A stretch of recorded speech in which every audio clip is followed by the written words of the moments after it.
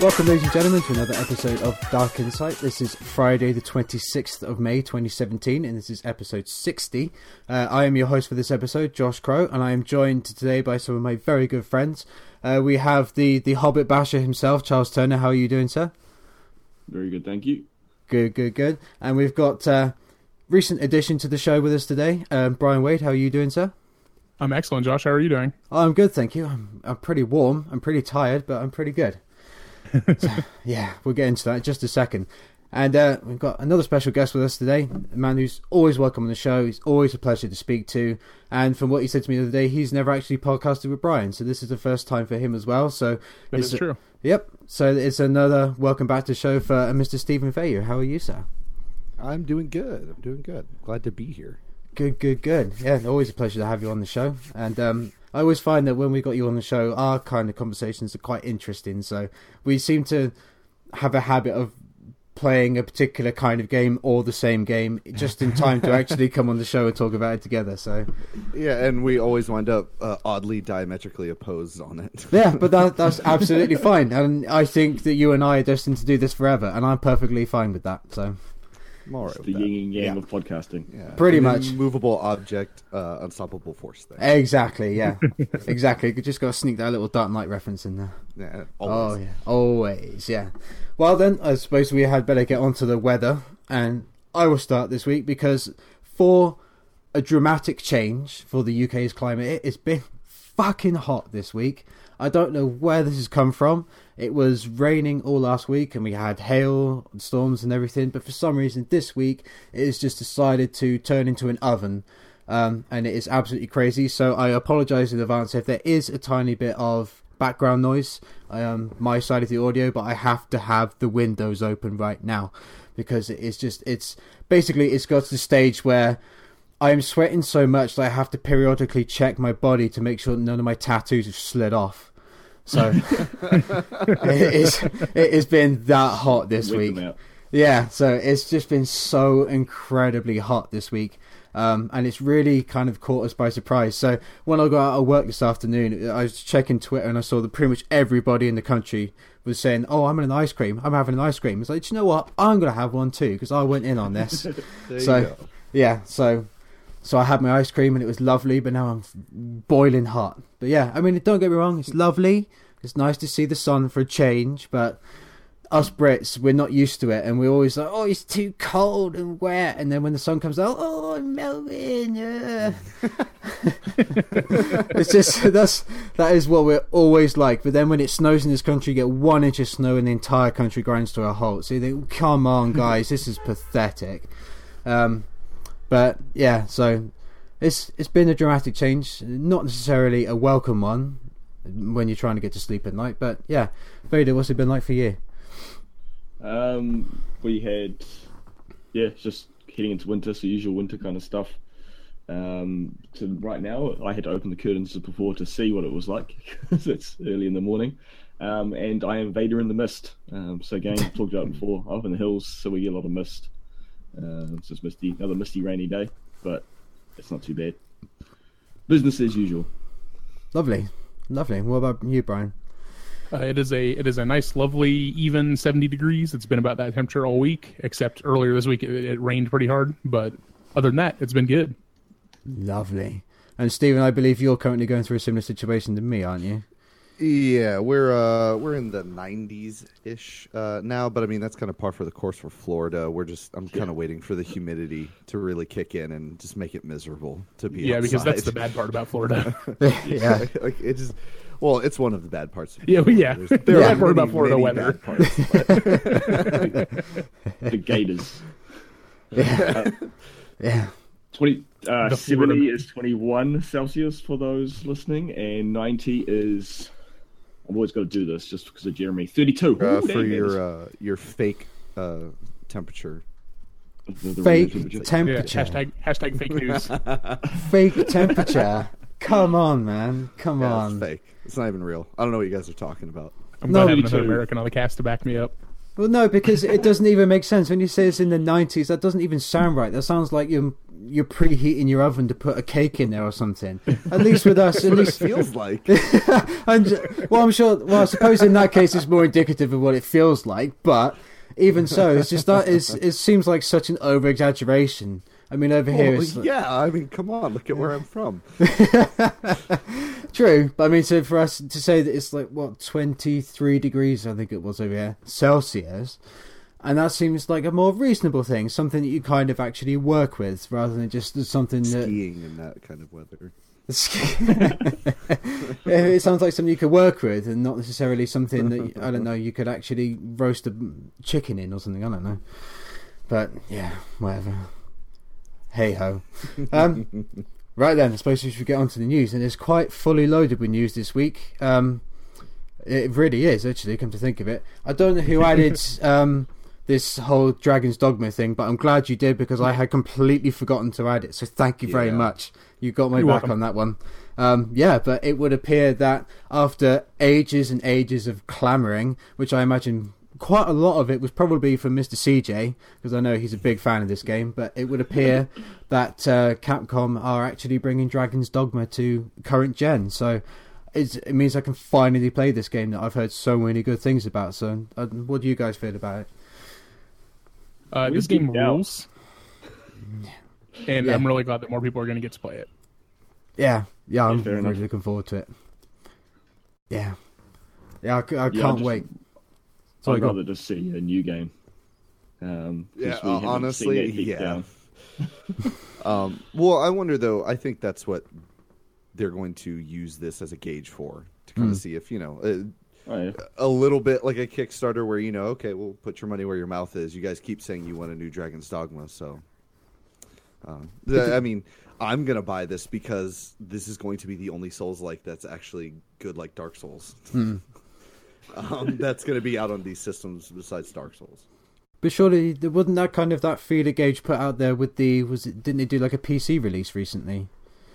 I think so. Yes, they did, because I own it on PC. Yeah.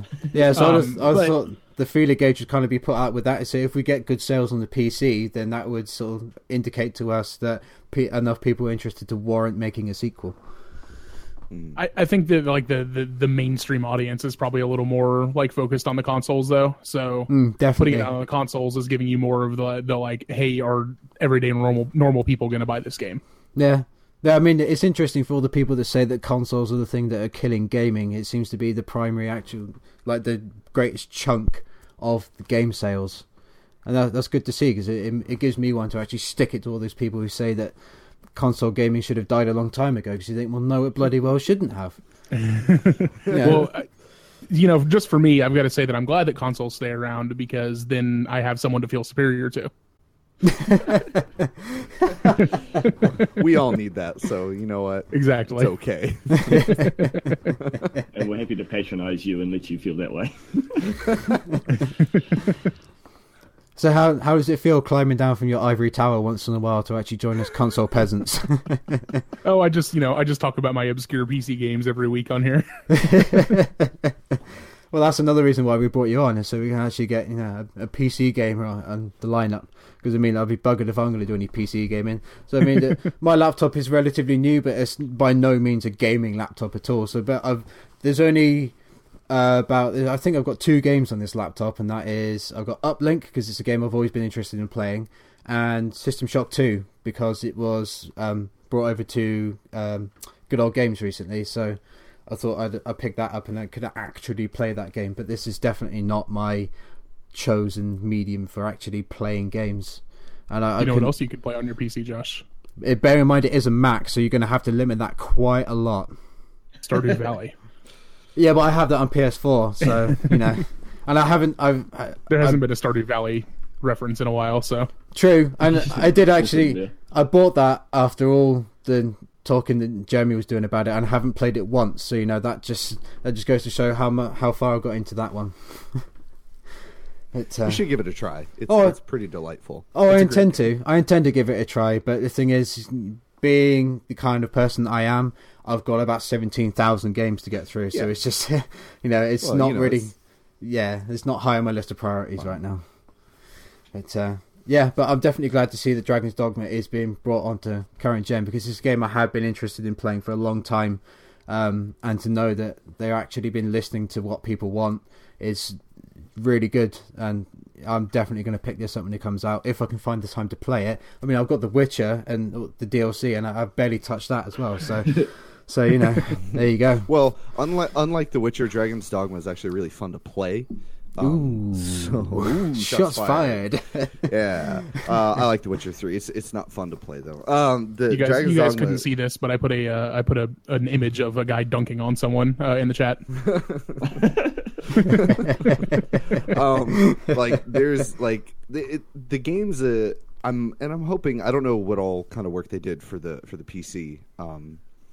As far as the technical stuff goes, but I kind of hope they leave a lot of the jank that is in that game, because that kind of leads to a lot of the fun that can happen. Like it's a real dumb little detail, but one of my favorite things, when you upgrade your bow, instead of just getting more powerful arrows, it adds how many arrows you grab in your hand, so that like by the time it's fully upgraded, you're literally grabbing a handful of arrows and shooting it. Like, it looks real dumb, but it's yeah, it does. And thankfully your arrows aren't limited, so it's not really an issue. But like that, it's kind of just, there's a lot of weird, silly things in that game that make it a whole ton of fun to actually. It starts off quite grounded and looks like a normal, high fantasy RPG, but then it gets wacky pretty quick. Like, the costumes you can get. Yeah. And some of the pawns you're going to be picking up are very silly. Yeah. I've heard that the end game stuff is spectacular as well. Game is. It's so weird how amazing the concept the end of that game is, which I don't want to say here, because it is in no way indicated throughout the rest of the game what the ending is going to be like. Yeah. See, I didn't get that far. I got burnt out pretty quick. I lost interest. I was probably still in a Souls-itis period, though, where any no game was good enough. So that could be my problem. So I'm not as excited as by others. And also, I think I spoiled it for myself because I came to it with the PlayStation Plus version. Everyone had already leveled up, so my brother had completed the game, and I got his Optimus Prime character that he made, his pawn, and it was actually, that's what he called it, and it was like a red and blue guy. It was like a massive tank. It was quite funny, but it was real high leveled, and so I could just sit back and let him do all the work. Yeah, and so kind of spoiled it for me. Only sections of that game that you can walk into and the enemies will just stomp you because you're not supposed to be there yet, which is part of the fun of poking around that world. Yeah, one of the things about that game, we don't have to get super deep into it, but you can rate other people's pawns when you pick them up out of the void or whatever. I can't remember what it's called, the rift. But so I made my pawn. I based him after my D&D character. His name is Gortak, and he's a big old half orc. And everybody rated him super low on appearance because he wasn't pretty, and it made me really sad. That's sad. He's a big beef boy. Not everybody has to be a sexy anime lady. No, definitely not. But if you actually look at all the different characters in the void, then you would be wrong, because apparently they have to be. Yeah, that's pretty much true. But my player character was the sexy anime lady. Oh, yeah, fair enough. It was a cool concept, although it was a little bit icky. The whole, you've got these non-human humans that you can do whatever you want with. Well, the that part's weird, but again, the ending of that game kind of fills that in, does it? Yeah, it's, again, I don't want to spoil it because there's going to be a lot of people playing this for the first time that hopefully they will get to the end of that game and see how crazy that ending is. Yeah, cool. Yeah, definitely. Well, if more people can play it, then it's good.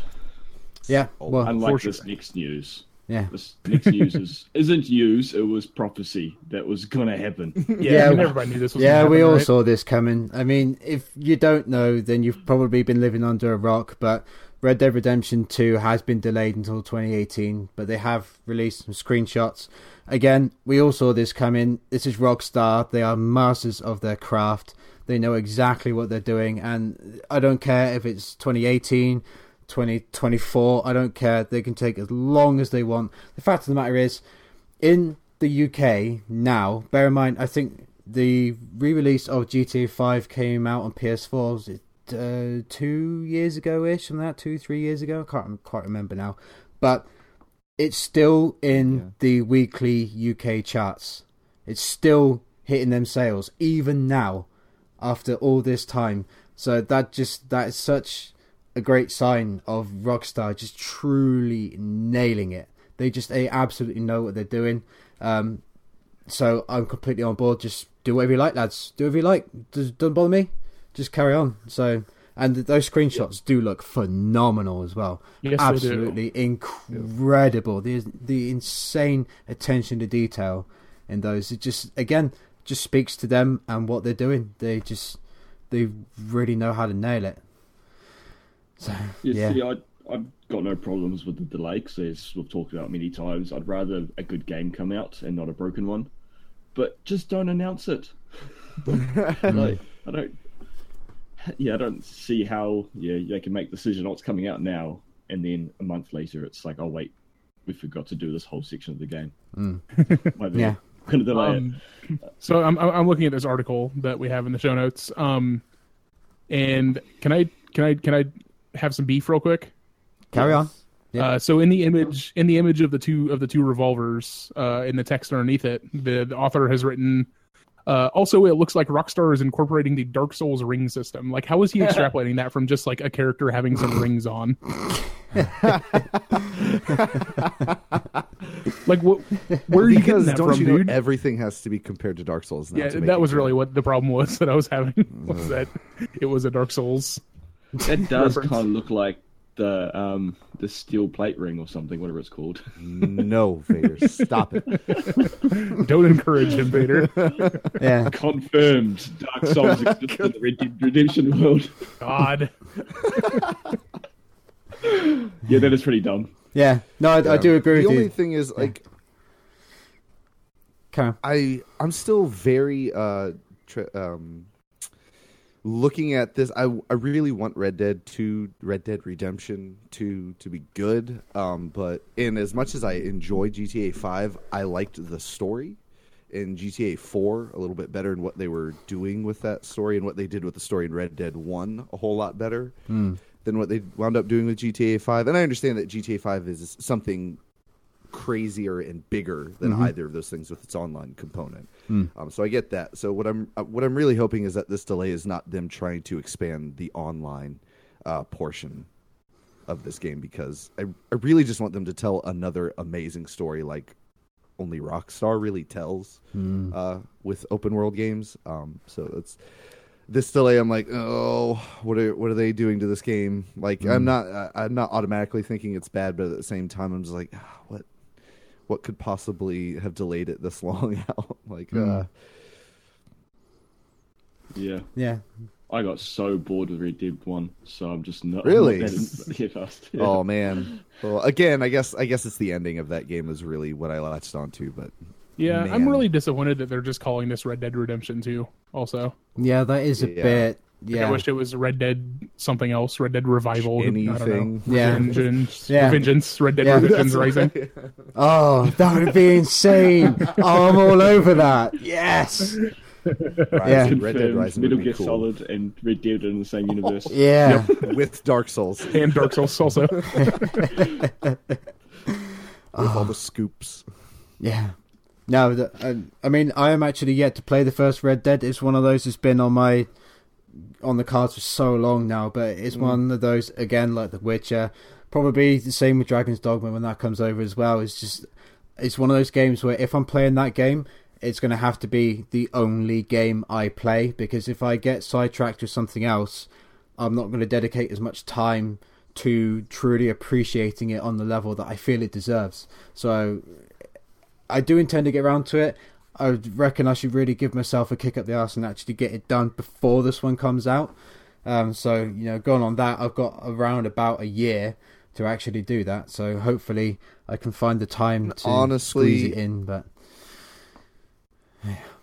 yeah. I think at this point, Red Dead Redemption has been so overhyped that the experience of playing it now is never going to live up to how good that game people say it is. Like, people constantly hold it up as the game of the generation, which I'm like, nah. it's a pretty cool open world Western. It's not the greatest game that came out on those systems. Like, it's that's my problem. Great.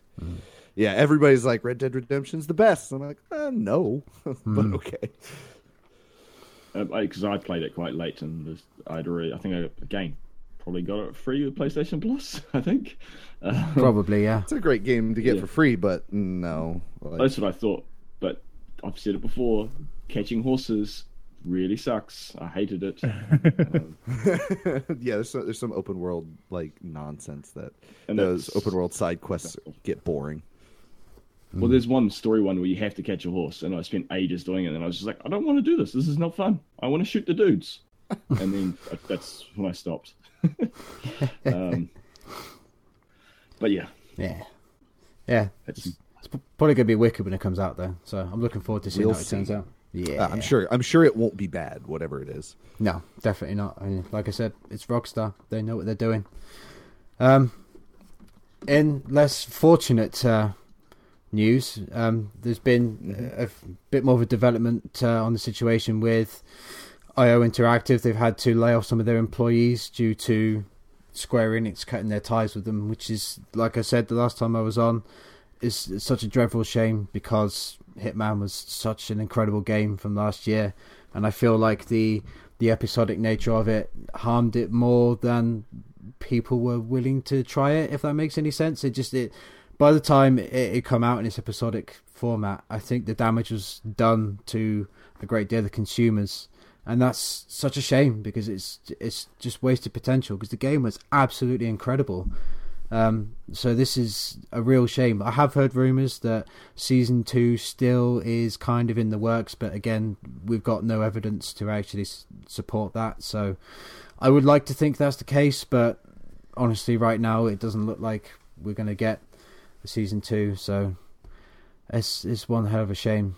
And I just hope that all the people that they lay off actually go on to do other things and are able to be successful in whatever they turn their hands to, and just hope that, I don't know, they carry on making awesome games, because if they take the knowledge and the systems that they worked with in Hitman with them, they're going to absolutely smash whatever it is they decide to do in the future. So, I wish them all the best. It's a shame. Yeah. I don't know, have any of you guys got anything to say about that, or is this just me basically beating my own drum again? I actually feel kind of bad. Like, I mean, honestly, like one sale isn't going to change anything, but I was one of those people that was like, oh, it's episodic, I'll wait till the whole thing's out to buy it. You didn't buy it.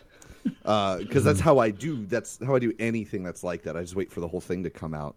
And from the sounds of it, like, I'm more bummed out because this sounded like such a weird experiment of how to do a bigger game that, from anyone who ever played this game, like, I never heard anybody say anything bad that actually sat down and played this game. Like, it seemed like everyone enjoyed it, and that the quality of the game was like that. It was probably the best Hitman.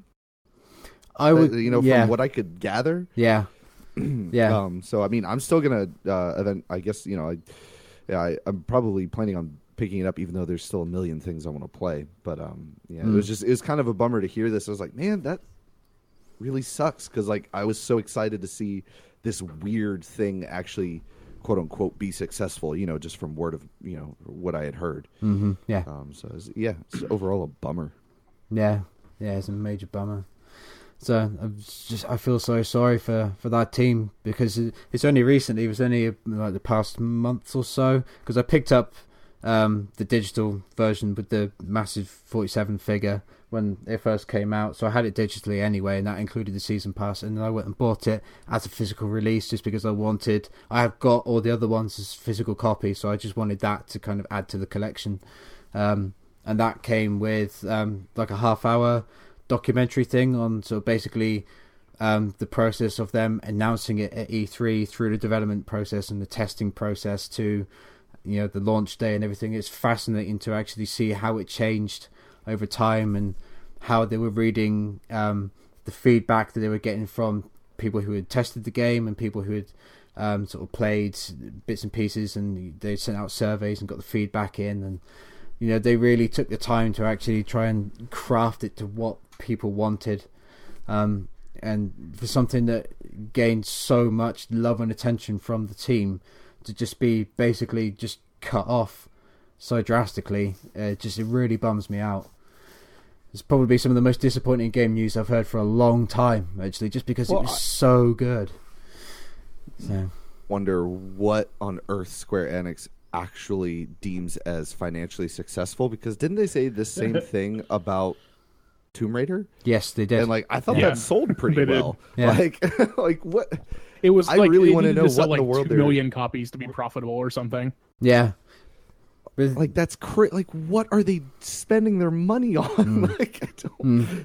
But I mean, I mean, far be it for me to criticize how they, this company, a very successful company views as successful, but at the same time, what are you guys doing? Both those games are real good. I feel like you guys are mismanaging something. But I don't know.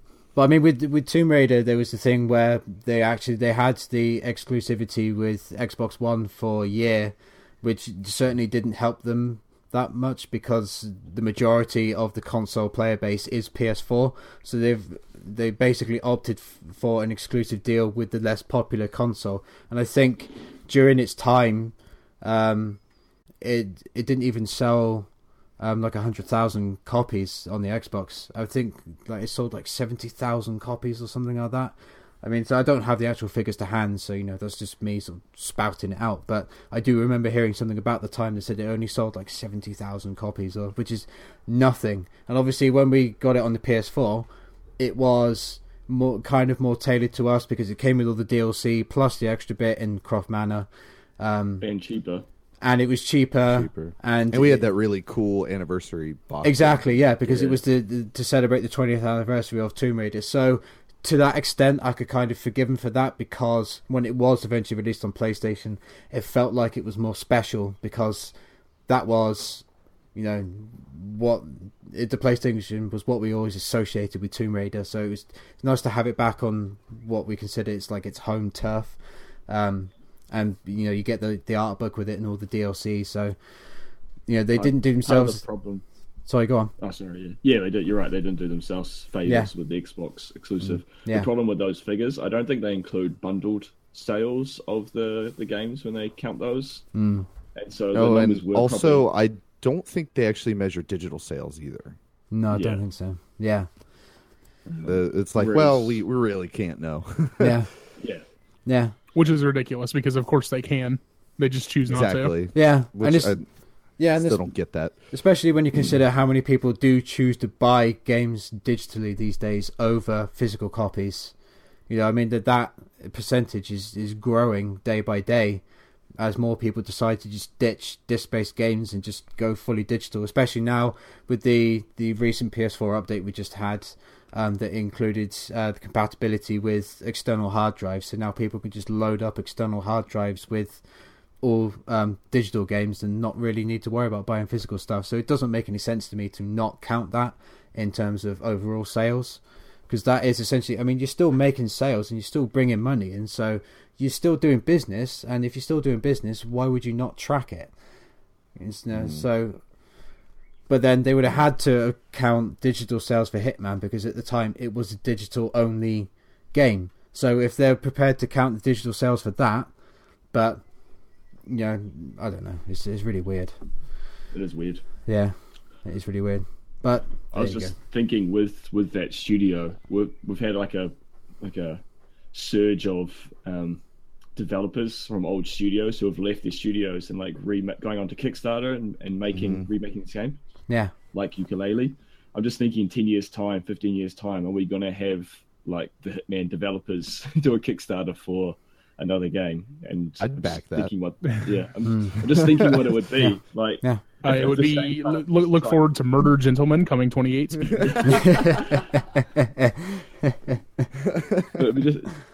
Because we're getting that a lot from these older studios who have either been pushed off to other projects or have closed. And I'm just wondering if that will continue, and just what those games will look like. The nostalgia for the PS4 games, and when we're at PS4, PS8, or whatever it is. It'll be quite interesting. And the potential for the names of new Hitman games as well. As Bryan just said, I mean, you could have Snuff Lad and stuff like that. That would be amazing. So, yeah. So it's a shame, but can't do anything about it. I've already bought the game twice, so I don't know what else I can do to help him out. But yeah. So the next item we have is that Ubisoft actually managed to blurt out a load of game announcements this week. So we've had Far Cry 5 be officially announced. They give some more details on the new Assassin's Creed. And they announced, I can't believe this, they announced The Crew 2, because, the sequel nobody was clamoring for the game that nobody gave a fuck about. So that's, that's going to be a good one. And they had a release date for South Park, which is, so I can see here, October 17th, which is 4 days after my birthday. So, well timed, very good. Nice. Yeah, and they pushed out the Far Cry 5 trailer today. Did any of you guys watch the trailer before we started recording? Couldn't care less. No, fair enough. Really? Look, it just looks stupid. Did you just not really? Did you not really get the other ones? I've never actually played them, but the setting of this one it's very non-interesting to me. I think what it is the gameplay of those games mixed with that setting. I'm like, that sounds weird, because the other games are effectively just Rambo simulators, and they're great, but they're in these very, very exotic locales. So then putting this in like the middle of America, I'm just like, that seems like almost like I'm very curious to see how they're going to handle that, because like you do some what could be seen as very like insensitive and terrible, awful things to the wildlife and inhabitants of Far Cry 3 and 4. So I'm just curious to see how far they'll let you go in this one, being that it is, we're finally getting something like that in America. Like that's, I don't know. It feels like they could have an opportunity to really push the envelope thematically. With this game, which I don't know if they'll actually pull through and actually do that, or if they'll play it safe and have it be something lame. Well, it just seems like they're doing your classic religious cult, like extreme Christian people. I know, but I like that as a setting. So do I. Yeah, so do I. But I like it. Yeah, it is. Like I said, talking about Outlast 2, I mean, watching this trailer, the two sort of things that sprang to mind in my head was Outlast 2 and Preacher, actually. I genuinely got a few sort of Preacher vibes from it in terms of the setting and, because obviously if you've read Preacher, there's a lot of, I don't know, sort of religious-based context in there. I'm not going to go into that now, but I really sort of got those two feelings from it, probably because Outlast 2 is quite fresh in my memory, so that kind of seems to be a bit of a playing it safe sort of thing. I mean, I don't know if they were to sell it in America, like what else they could have done. I don't know. I'm definitely interested in the new Far Cry. I haven't played Primal. I played 4 and quite enjoyed it. Didn't finish it though because it was just one of those huge games. I played 3 for about 10 minutes. I think probably the only one I've actually put any serious amount of time into is one of the ones it was on the 360. I think it's like Instincts or Predator or something like that. And that was more just because the spin-off of the first one. Yeah, pretty much. Yeah, and that was more just because it was a multiplayer thing for me and my friends. So, but yeah, so this one it looks alright. I wanted to give it a go. But I like the idea of like the Far Cry, that kind of your, as you said, Rambo simulator. I like the idea of that, but I know I get really bored of the rinse repeat nature of Ubisoft games. So I've just never invested at full price, and by the time they drop, I can get Far Cry 4 for like $30 or something now. So it's pretty cheap, so I can pick it up. Oh yeah, well, and it's just like because that Ubisoft just keeps making the same open world game and with different. Like the Crew had towers you go to that you sync with to unlock things on the map. It's a car game, and that's dumb. They legitimately just keep making the same game. But like Far Cry is the only one of those that I actually enjoy. Like I stopped liking Assassin's Creed a long time ago, and all of their games. I'm like, this is dumb. And so, like, I can definitely see that. For me, Far Cry is that one game that I play that's actually like that. I think it's a combination of that, and as I say, I'm not that keen on the setting. The only thing The funny setting thing I saw doesn't was, do it for you, you know. yeah.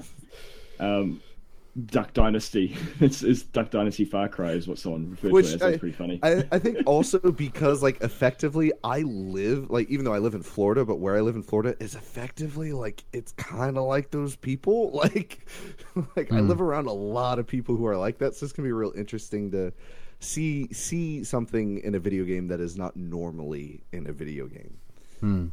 Just to see how they do it. Yeah. Yeah. I don't really know too much about the new Assassin's Creed details. I haven't really been a massive fan of Assassin's Creed. I played the first one, thought it was alright. Played the second one, quite enjoyed that, and then played Black Flag. And basically, all I want out of Assassin's Creed game now is just give me an entire game with just the boat sections. Just give me that. I'd be quite happy with that, because that was fun. Just make Pirates Creed. That's what I want. Yeah, make that. Yeah, I'd be quite happy with that. Yeah. The Assassins were cool because it was in a setting that we usually hadn't seen in games. But now it's just gone to all these other settings that we see all the time in games. So, well, isn't this one the last I saw? I hadn't seen this update. The last I saw was that it was in Egypt. Did that bear out? That's what rumors seem to be pointing to. But I don't know if that's actually been confirmed or anything. I didn't actually see this update, so they jumped through time too quick in their series. They should have stayed back further in history. Yeah, there's just a lot more that you could explore back then. Yeah. Pirate Creed is definitely cool. I'd like to see more of that. Yeah, definitely. But I mean, so I don't think anybody cares about the Crew 2. Nobody cared about the Crew 1. Nobody gave a shit. I played the demo for 5 minutes and said this is boring and never played it again. I'm surprised that actually out of all of these, South Park isn't being given the biggest push, because from like the people that I follow on Twitter and the people that I tend to speak to on a regular basis, most of them I'd peg as being like looking forward to South Park most out of all of these games announced. But South Park just kind of gets like brushed to the corner. I thoroughly enjoyed that first one, but this is going to be a totally different kind of game, right? Yeah, this I believe isn't a so. turn-based RPG this time, right? Yeah, as far as I know, they're going for a different angle with this one. But they've already got the backing of plenty of people, from what I can tell. Oh, yeah. Like And I'm sure that it will long be to come out. good. Yeah, but I mean, the first one took quite a long time to come out as well. Yeah. So, you know. Well, it's because the whole point of it, they seem to be like poking fun at what's popular, and it seems like what they're poking fun at is sort of died off. Like we've passed the heyday of superhero movies now. I know they're still coming out, but we're people getting less interested in them. Whereas last year, everyone was all about the Avengers and whatnot. So it's kind of funny that it seems like it's almost missed the boat a little. Yeah, but then, so this South Park, it's got its own brand of humour. I love South Park anyway, always have done, always will do. It knows how to bring out my real immature side. So. Yeah, it really knows how to bring out my immature side, so, you know, it really speaks to me. Yeah, but so it'd be interesting to see what details we get about these from E3. I don't know if there's going to be like any sort of in-game footage that's going to be shown off. So we had the Far Cry trailer today. So whether they'll expand on that, we'll just have to wait and see. I mean, we're only weeks away from E3 now anyway, so only time will tell with that one. Next up is one that I put on here just because I find it hilarious. I don't understand why this is even a thing. Why is this happening? But it's been announced that they're rebooting Resident Evil films. I don't know why. I mean, nobody seems to care anyway, so I don't know why we need this, because we certainly don't. I just found this utterly hilarious when you consider how long ago it was that the first film came out. We've only just got over what was supposedly the final chapter, so what is the point in this? I don't get it. All the films are crap anyway. Every single one. I've watched every single one apart from the newest one, and they've all been shit. So I tapped out at 3. Yeah, Well, definitely. What I found funny is that that's the series that we have rebooted itself as well. Like, pretty sure one of them ended like the world was just desert and like ended, like all humans are pretty much gone, and then the next one it was all back to populated cities. Yep. So I don't know how it worked. I guess like at some point they're in like simulations and there are clones, I guess, and these movies are so dumb. They're fun to watch. I still enjoyed watching them. They were just for what they were. The first one was almost a good movie. No, it wasn't. No, it was wasn't. almost a good movie. Maybe I just wanted it to be. Yeah, I wanted it to be as well. Goodly entertaining. Yeah, No. it was just entertaining. Do you know what that I'd film rather is? watch Fast and Furious though. Like at that point, I was like, Well, I'll yeah. watch cars crash into each other. That's way cooler. But that's because Fast and Furious rules. It does. Dude, they fight a submarine with cars in the last one, Vader. They do fight a submarine with cars, and it rules. Like you do. Like you do. I mean, Resident Evil to me is just the first one. Is the film I put on Netflix now to fall asleep to, because I've seen it so many times. I don't know why. I don't like that film at all. It's just sometimes you're just in the mood for a shit film, you know. And it's basically Resident Evil or Batman and Robin, and I can't watch Batman and Robin when I go into bed because I always shout at the TV when I watch it. So it has to be a film that sends me to sleep. Too angry to watch. Yeah, I mean, Batman and Robin gets me infuriated, and there've been times I've been close to throwing my shoe at the TV. It's like, shut up, Robin! Nobody cares. But Nobody cares. yeah, One of the Resident Evils was the first movie me and my wife watched as a married couple. We missed our flight to our honeymoon, and so we ended up getting put up in Auckland by the airline. And yeah, we had nothing to do, so we went to the movies, and because we had like a couple hours to kill in the afternoon, so we went to the movies, and Resident Evil was the only movie on. God, talk about being dealt a bad hand. Jesus. It was quite funny. Yeah. It was very funny. Bloody hell. Yeah, so I just had to put this on here just for, I don't know, just to poke the stick at it a little bit, because I don't know why we don't need this. It's a waste of money, but there you go.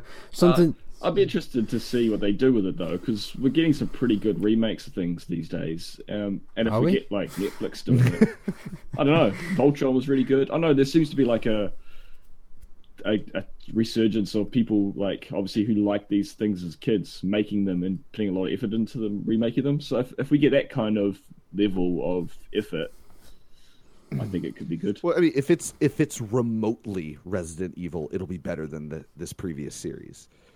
This is the problem. Is they haven't been. Yeah. They were Resident Evil in name only. Like they. Yeah, exactly. I really hope they don't go down Resident Evil 7 route and just make it like slasher horror type. I liked Resident Hillbilly Evil horror. 7. Yeah, I like Resi 7. I think it was a That's spectacular fine, tender but it's form. just not. To me, that's not what Resident Evil is. Yeah. I would like it to be actually a science horror movie. Like if they're gonna do it, I feel like that would be the best way to go about it. Like I think that would be cool if they went back that way. But who knows? Probably not. No. But we'll see. I actually just watched one of the animated ones with Leon the other week. Good. They're I actually like quite those. good. I like them. Yeah. Because it's very, very Resident Evil 4 style with Leon just kicking people. I know the one you mean. that's I can't remember the name of it, but I know the one you mean. It's the Russian. It's like it's not Russia, but it's like some Russian type The country. airport, I think. No, it wasn't the airport. It was like a military coup kind of setting, and they kind of used bio. They got the virus to try and enhance themselves, the rebels, to fight against the government. Oh, as you do. Yeah, And like Leon you do. comes in and just kicks stuff, like I said. Like he it's does. sweet. Yes. Like he does with his floppy Sold. hair. With his floppy hair, as he's one to do. So that is a waste of money. But what isn't a waste of money is the Castlevania Netflix series. Who I don't know who This is added what I this. was getting at. This is what I was getting at. Like people coming in who are fans of the series originally, and it's not just a license, just throwaway deal. Oh, we can make money because this is popular right now. This is like actually someone who likes something is involved with this. So yeah. Well, it's not just that, but it also seems like there are genuinely talented people involved with this. Like I've not read Warren Ellis comics, but I have heard that they are very, very good. And like I've heard from people that I trust their opinions that this dude is legit. So I'm excited about that. And the guy who's making this produced that really cool Power Rangers short film that was going around YouTube a while ago. That was way better than the actual Power Rangers movie. But no, dude. So the trailer for this dropped like I don't remember exactly, and it was dope. It's dope AF, and I'm really excited about this because it looks really good. Yeah, while you guys were talking about Resident Evil, I actually watched the trailer because I hadn't seen it yet, and because I had nothing to no input on Resident Evil. It looks real good.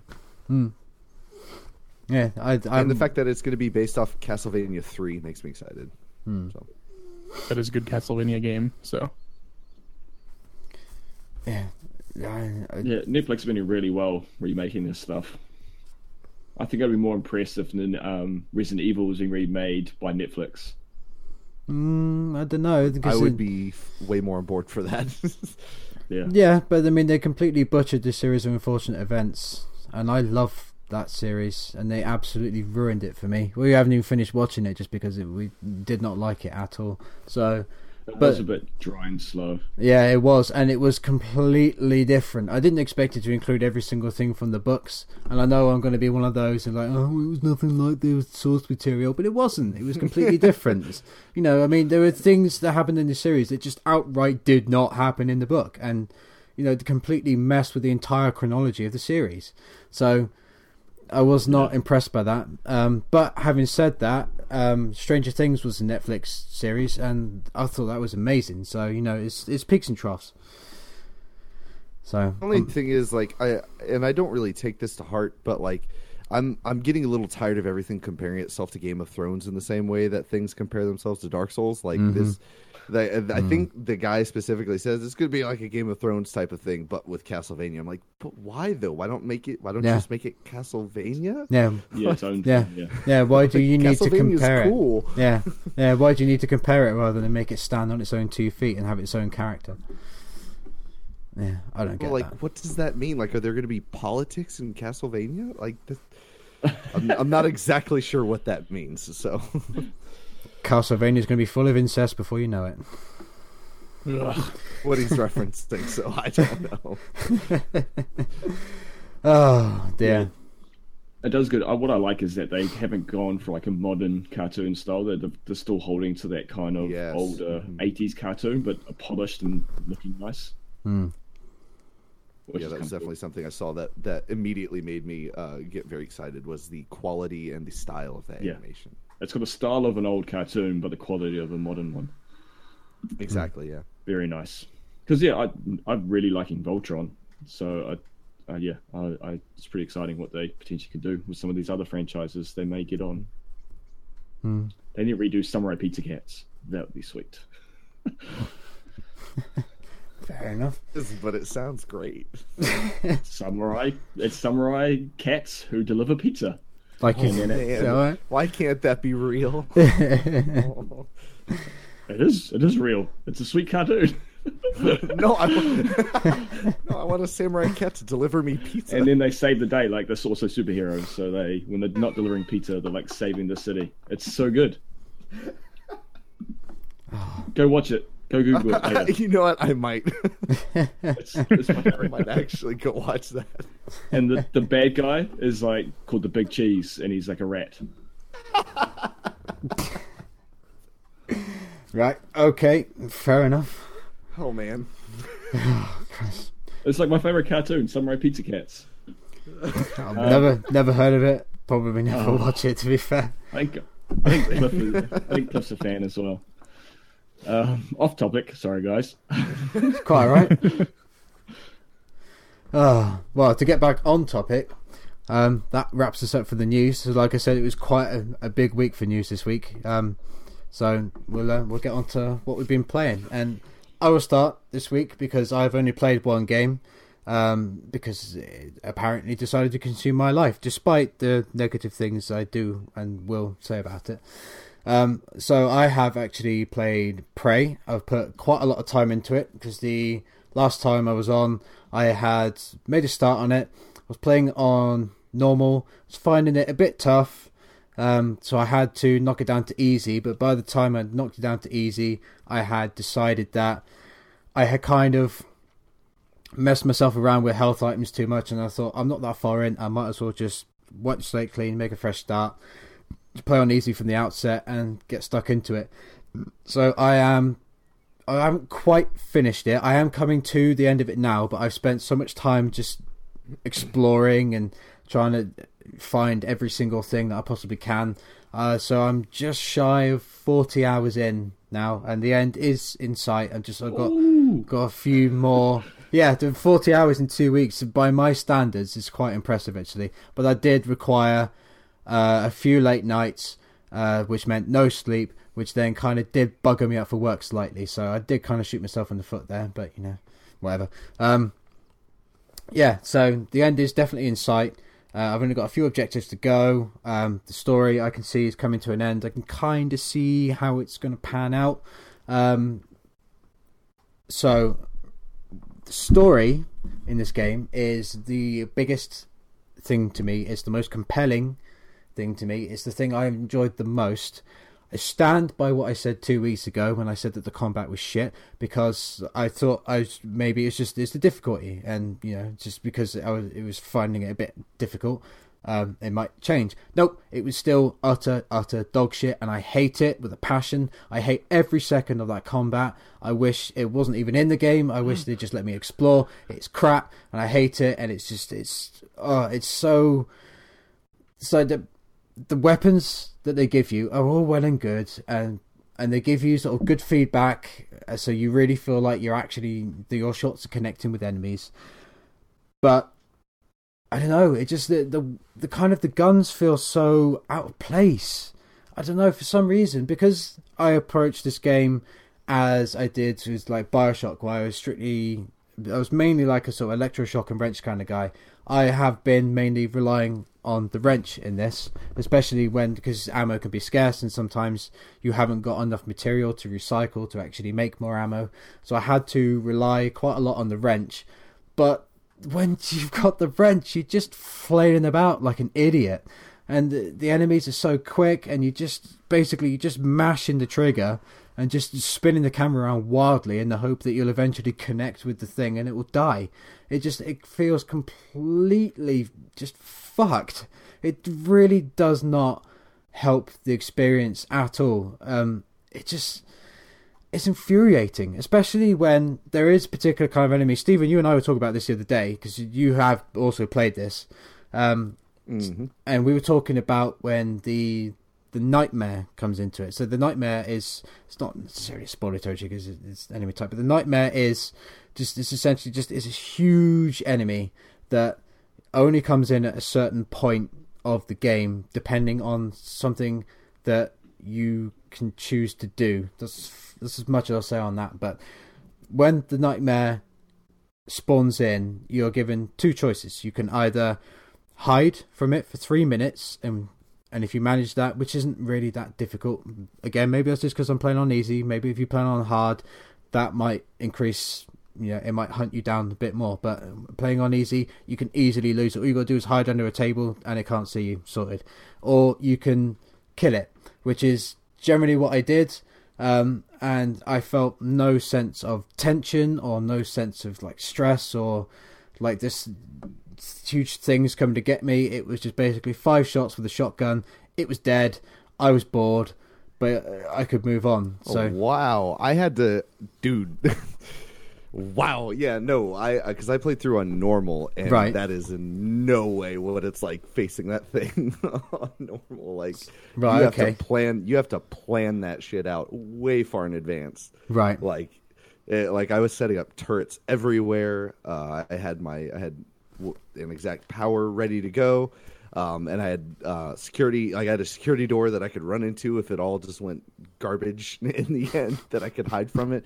Because I just played on normal, and he was finding me like almost instantly. Like sometimes I would accidentally, because he's usually in whatever area you're in before that objective will pop on the screen.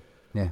Because I've accidentally like he's like sitting in a corner. I'm like, oh, that's him. I'm gonna turn around and walk away now. Because I actually found the nightmare sections of that game. First of all, the fact that I'll just preface this. I disagree entirely. Like, I love the combat in this game a whole lot. Like, I found it to be, like, I don't know if it's just some weird way in which that I connected with it. But experienced all around with it, like using the different the stun gun and the glue gun in context with the wrench. And I don't know what it was. I just seemed to find more materials to be able to craft ammo. Like, I was never actually hurting for ammo. It seemed too much, and I don't really know why. It's quick saving and quick loading a whole lot, so I don't know if I was pretty much through of an encounter every single time, so I don't know if that had anything to do with it. My experience with the nightmare was actually the coolest part of that game for me, as far as the action went, was having that thing, because eventually, like, some stuff goes down later on in that game, and I actually had to wind up using the nightmare in a real weird way to get around certain objectives later, like in the very, very end game.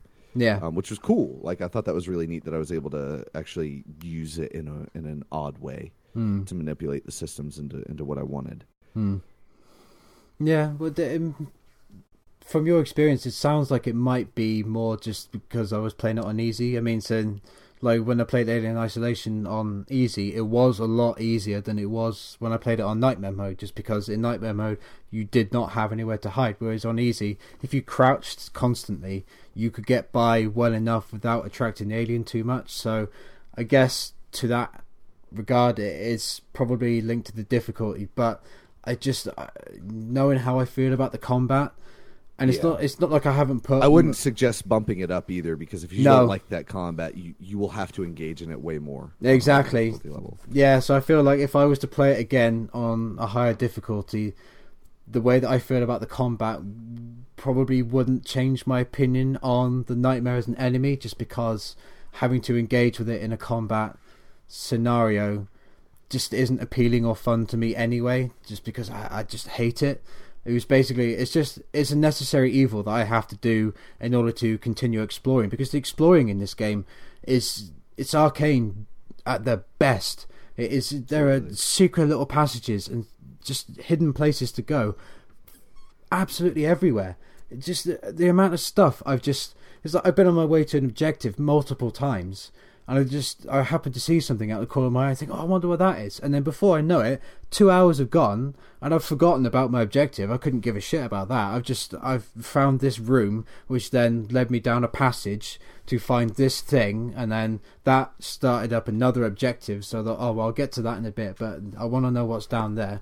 And it was just the continuation of depth in terms of the exploration in that game really pushed me forward. That combined with the story, and how, because Morgan is mostly a silent protagonist, but there are certain points, certain audio logs you pick up where Morgan does speak, and there are certain sort of videos that you watch where Morgan speaks as well, and it does feel a bit odd to have a silent protagonist that has a name and a voice, but when you're actively talking to characters like NPCs that you physically meet in the world, you don't interact with them, you don't actually speak, and so you've got these two levels that just kind of bounce off each other in a way that I find quite jarring. But I didn't necessarily find that it hindered me too much, just because the story that I was having or finding out it was so compelling to me, and just getting to grips with how Morgan was viewed by other people on the station, and how certain relationships that she had with she for me anyway, that she had in particular with particular people, and how that panned out, and what that person now thinks of her because of it. It was just, and I did have a couple of moments where one of those typical moments in these sorts of games where you walk into a room and you see that something has happened here, and you think, right, what's all this about? So you study the way that these bodies are posed, because it very much comes across like it's not accidental. Everything is placed there for a purpose. And then you find an audio log, or you find a note, and then you think, right, okay, so this character must have been like this. I'm thinking particularly, you'll know what I'm talking about, Stephen. The bit with the chef. Yes. Yeah, that bit. Yeah, that stuff's awesome. Yeah, that bit might be my favorite side character in the game. Yeah, actually, probably inclined to agree with you, because that bit. Because when I saw him and I saw his name come up on screen with the subtitles, I thought, this isn't right. I mean, I shan't go into it for spoilers, because that is definitely the kind of thing that I would want a person to actually just stumble upon and figure out for themselves. Because when I sat there and I saw him talking in front of me, and I saw his name come up, I thought, no, this is something else is going on here because of this. And then once I'd actually figured out in my head, I thought, oh, you utter bastard. See, I found those things in an opposite order. Yeah. On that dude, I was like, oh, weird. And then I walked into that other scene. I was like, oh, wait a minute. Yeah. Yeah. But it was that when the penny drops and you think, oh shit, wow. And it was that moment when that clicked. And I believe it was at that moment that it clicked that I actually sat there and thought, yeah, okay, this story has really got me now. This is definitely the thing that I'm going to hold up the most when it comes to talking about the game. And in terms of other things, because I do have a lot of... It's a shame, because I've been looking forward to this game for ages, and don't get me wrong, I have enjoyed it. So although I do have other negative things to say, I will preface this by saying that I did really enjoy the game. I still am really enjoying the game. It is getting a bit long in the tooth now, just because I was trying to do as many of the objectives in one playthrough as I could. And it's now, because I've seen all these different areas so many times now, I know exactly where I'm going. And don't get me wrong, I like to have the area perfectly mapped out. So Rapture is, I don't need the objective marker, I know Rapture like the back of my hand. So to that extent, I like that, but it's just having to just trudge everywhere to just get to this particular place, and it is getting a bit long. But I have enjoyed just mapping it all out in my head and exploring and whatnot. But this game is, in my opinion, kind of broken, because this week it has been giving me numerous trophies, not just one, numerous trophies, without me actually having accomplished what it wanted me to do. So, for example, I noticed it the other day. It gave me the trophy for basically finding every single person who was on the station, because you can log into terminals in the game, and there's like a section on the computer that lets you basically just track down people who have gone missing on the station, so that you can just tick them off the list to confirm that they are actually sort of either alive or dead or whatever. So I was sort of gradually working my way through that, and I know for a fact I hadn't done all of them, because there was still at least 5 or 6 different areas that I only had half the people in, so I know I hadn't done that. But it still awarded me the trophy for it, which was really weird. And it's done that a couple of times. It did it with the finding all the audio logs. It's typical trophies you expect in a game like this, like find all the audio logs and fully upgrade a weapon, all that sort of stuff. But it told me that I had found all the audio logs, but then I knew that I hadn't done that when I'd already got the trophy, but I found a new audio log, and I thought, there's something not right here. So hopefully that'll get patched. I mean, it is a good thing I got the trophy, but it's kind of like a hollow victory to me, because I haven't actually done what it's wanted me to do. So I don't feel right in saying I spent time like getting this trophy, because I didn't really. So I meant to, I had every intention of doing so, but the game cut me off to the point where I don't feel compelled to do it now, because I think, well, what's the point? If you've already offered me the trophy, the only reason I'd actually have to accomplish that is for simple peace of mind, which, I've already put nearly 40 hours into this game, and if I have the trophy, should I really bother? What is the point? The important part. Yeah, exactly. I've got that digital thing that says you did this, and so although anybody who listens to this will know that I actually didn't, anybody who doesn't won't know any better. So there you go. Yeah, Well, at least it's not the other way around. It's the worst when you do what's required for a trophy and it's just the game doesn't give it to you. I have had a couple of those in the past. I can't think of them off the top of my head, but I have had that. So I guess I would kind of prefer it this way around, but the sense of achievement of just knowing that you've put all this time into doing something that is basically a tedious task, but you did it because you were just enjoying being in the world so much that you felt like it was worth doing. I don't know, it just doesn't feel right to me. It doesn't feel right at all. And we had the patch that dropped last week, which didn't fix two things that I wanted it to. First off, when you're walking along and you stop walking, there seems to be a thing where you've stopped, but Morgan will just carry on strafing, and that was in it like the last time I had played it, and I was hoping that was going to be addressed in the patch, but it hasn't been, and it's not as bad now as it was for some strange reason, but it still does happen, which is just annoying when you're trying to pick up an item or trying to read an email and you found like you're having to turn the camera because your body's just decided that it doesn't want to read the email anymore, so you're just trying to have to read it as you're walking off, which is a little bit annoying. And I've also encountered a bug where there was a character who I helped. So I shan't go into any of the story of it, but there was a character who I helped, and I had to send to a certain location, this location being Morgan's office. And then she gave me an objective to do related to a family member. I had completed that objective, chosen how I wanted that quest to actually end, which required me to go back to my office. And what is supposed to happen when you go back to your office is she is supposed to speak to you saying, I didn't actually want to listen to this thing until you came back so we could listen to it together. Can we actually listen to it now?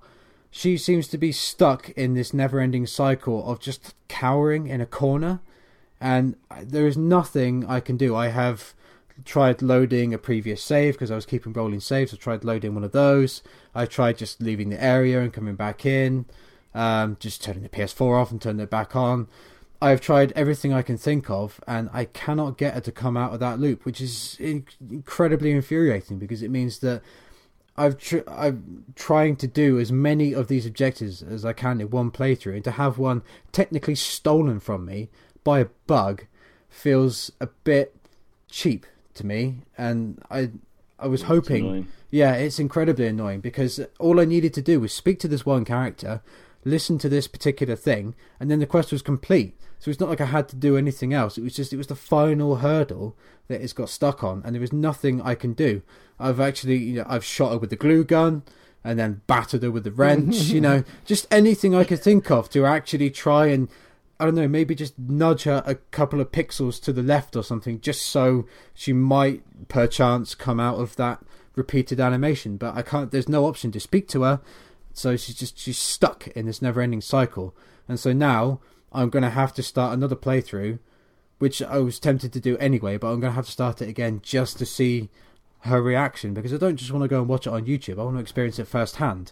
So I'm going to have to start another playthrough just so I can actually see how that pans out like firsthand. So that's been probably my biggest gripe. Although, I don't know, that and the trophy situation, just because the trophy situation makes me feel like I've been, I don't know, wasting my time essentially. But I mean, from the sounds of what I somehow I avoided every bug. Like I had a completely seamless experience, but which is crazy considering, like, I remember there's a big to do whenever IGN gave it a 4 because the dude couldn't finish the game because of a bug.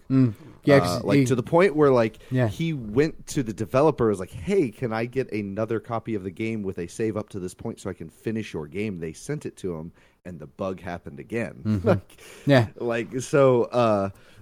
There's apparently some seriously broken stuff in this game that I amazingly stumbled past without seeing. I don't know how, because I did effectively everything. I was sick the week that it came out, so I put in like 35 hours in like 3 days. So I was like, well, I can't move because I want to die, so I'll just sit here and play this.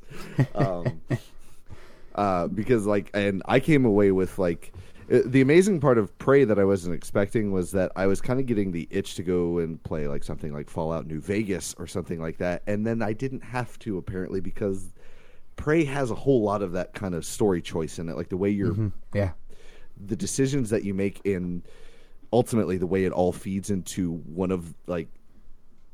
There are a bunch of weird, non-standard ways to end that game that are super odd. But like the actual main ending, like the way your decisions feed into it is really awesome and interesting, and I'm bummed that I'm not hearing more people talk about it because the game is super broken. So it is a real bummer to see that. Yeah.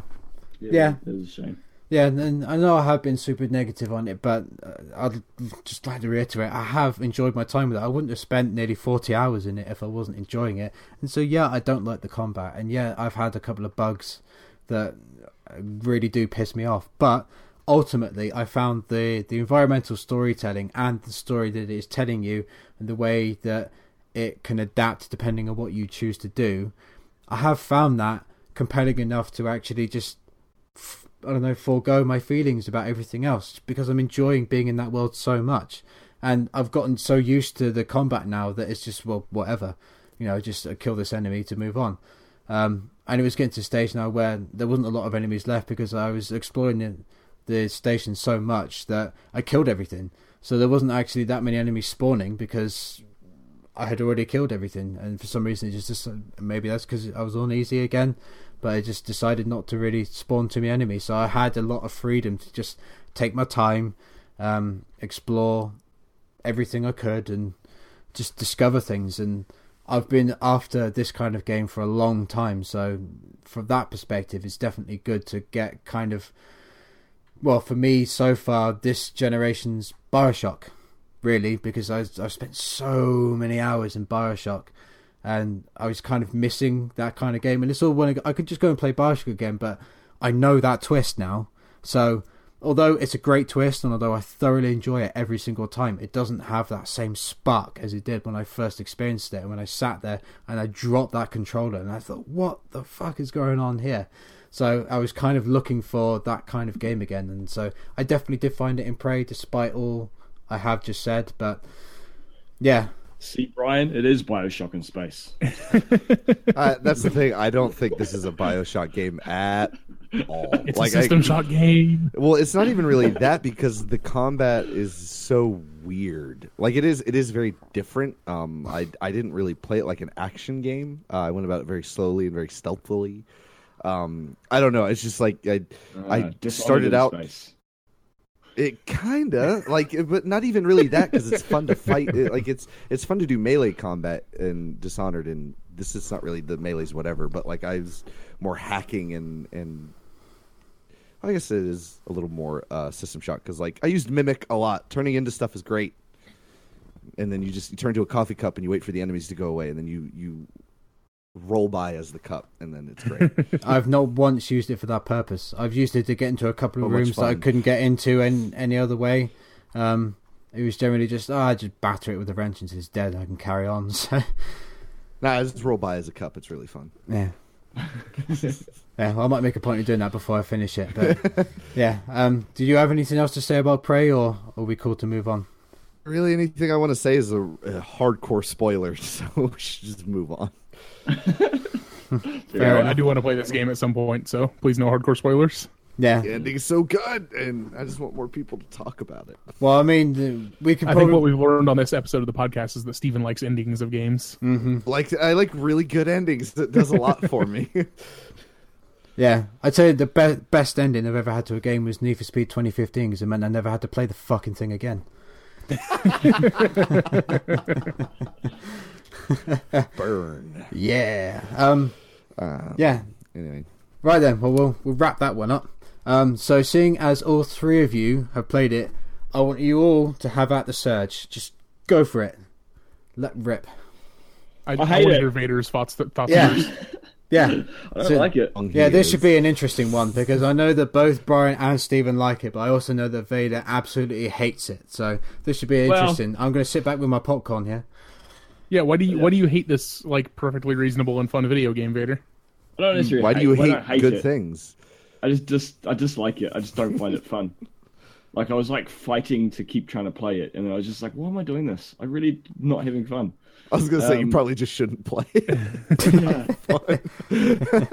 But I kind of kept forcing myself to try and find if I would enjoy it, but just I can't stand the over animated swings, the enemies it just gets messy. Like you get the melee and you just can't see things happening because it's just clunky and messy. And I don't think it's messy.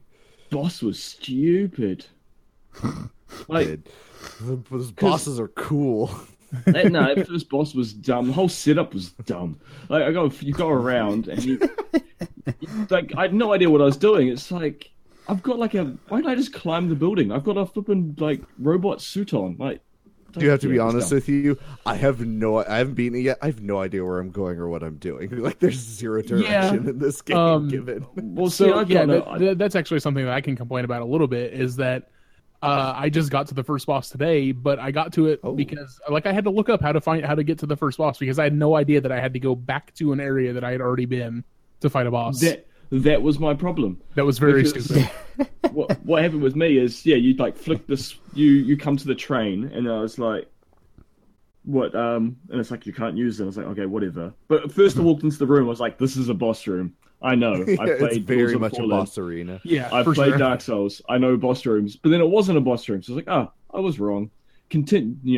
Saw that the train wasn't working. I didn't even know it was a train station, really. And all that I was meant to be actually going there. I just thought it was an elevator to go get an item. So I went back down, went off to some power dark room, turned on a power switch. I was like, I lit the room. That's good.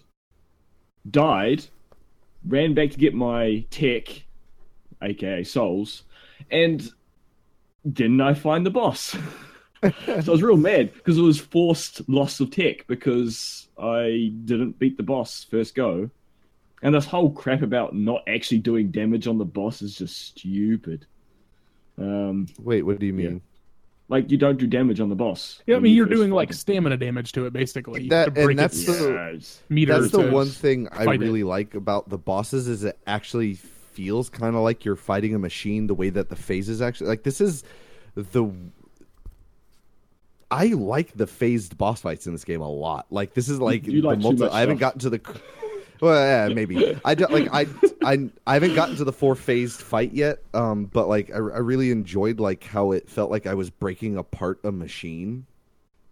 Well, and then it's reacting to that. Like, especially the second boss, I felt was really cool. The way like it actually gets easier as it goes because you're breaking a machine apart. I really like the way that those work. I get that, but like the first one, it was completely on fire and stuff, but yet and it had no armor on because I knocked it all off, but I was still not doing damage. Like, I get that. You have to hit its weak point. Yeah, it's for massive damage, Vader. It was just dumb. Like, it was so, and I know I probably should pay more attention, but I don't know anything. I didn't pretty much go into the game. I didn't really know anything. And, like, I didn't know how to get armor, so I didn't have actually armor when I was fighting the boss. Oh, man. Oh, my God. Like, you were just, like, rolling in there with no gear? Well, because I kept, like, knocking off things from guys, and they were just broken. I'm like, this is stupid. And I just didn't notice the armor pod thing, because because you start off, like, next to it, and so I'm like, you die, you just run off. So good. I'd already been to the room before. I'd already searched the room, so it was just so dumb, like how it was done. Like, it's just, and yes, I know that makes me stupid, but I'm okay with it. So it took me ages to work out how to actually upgrade your gear or actually get gear, and then what else was really dumb? Oh, the stupid voice of the lady going, "This is not a scheduled break." I'm like, go away. I like that. Again, I think all that stuff's really funny. Every time you leave, and then I got to the second area after I beat the boss.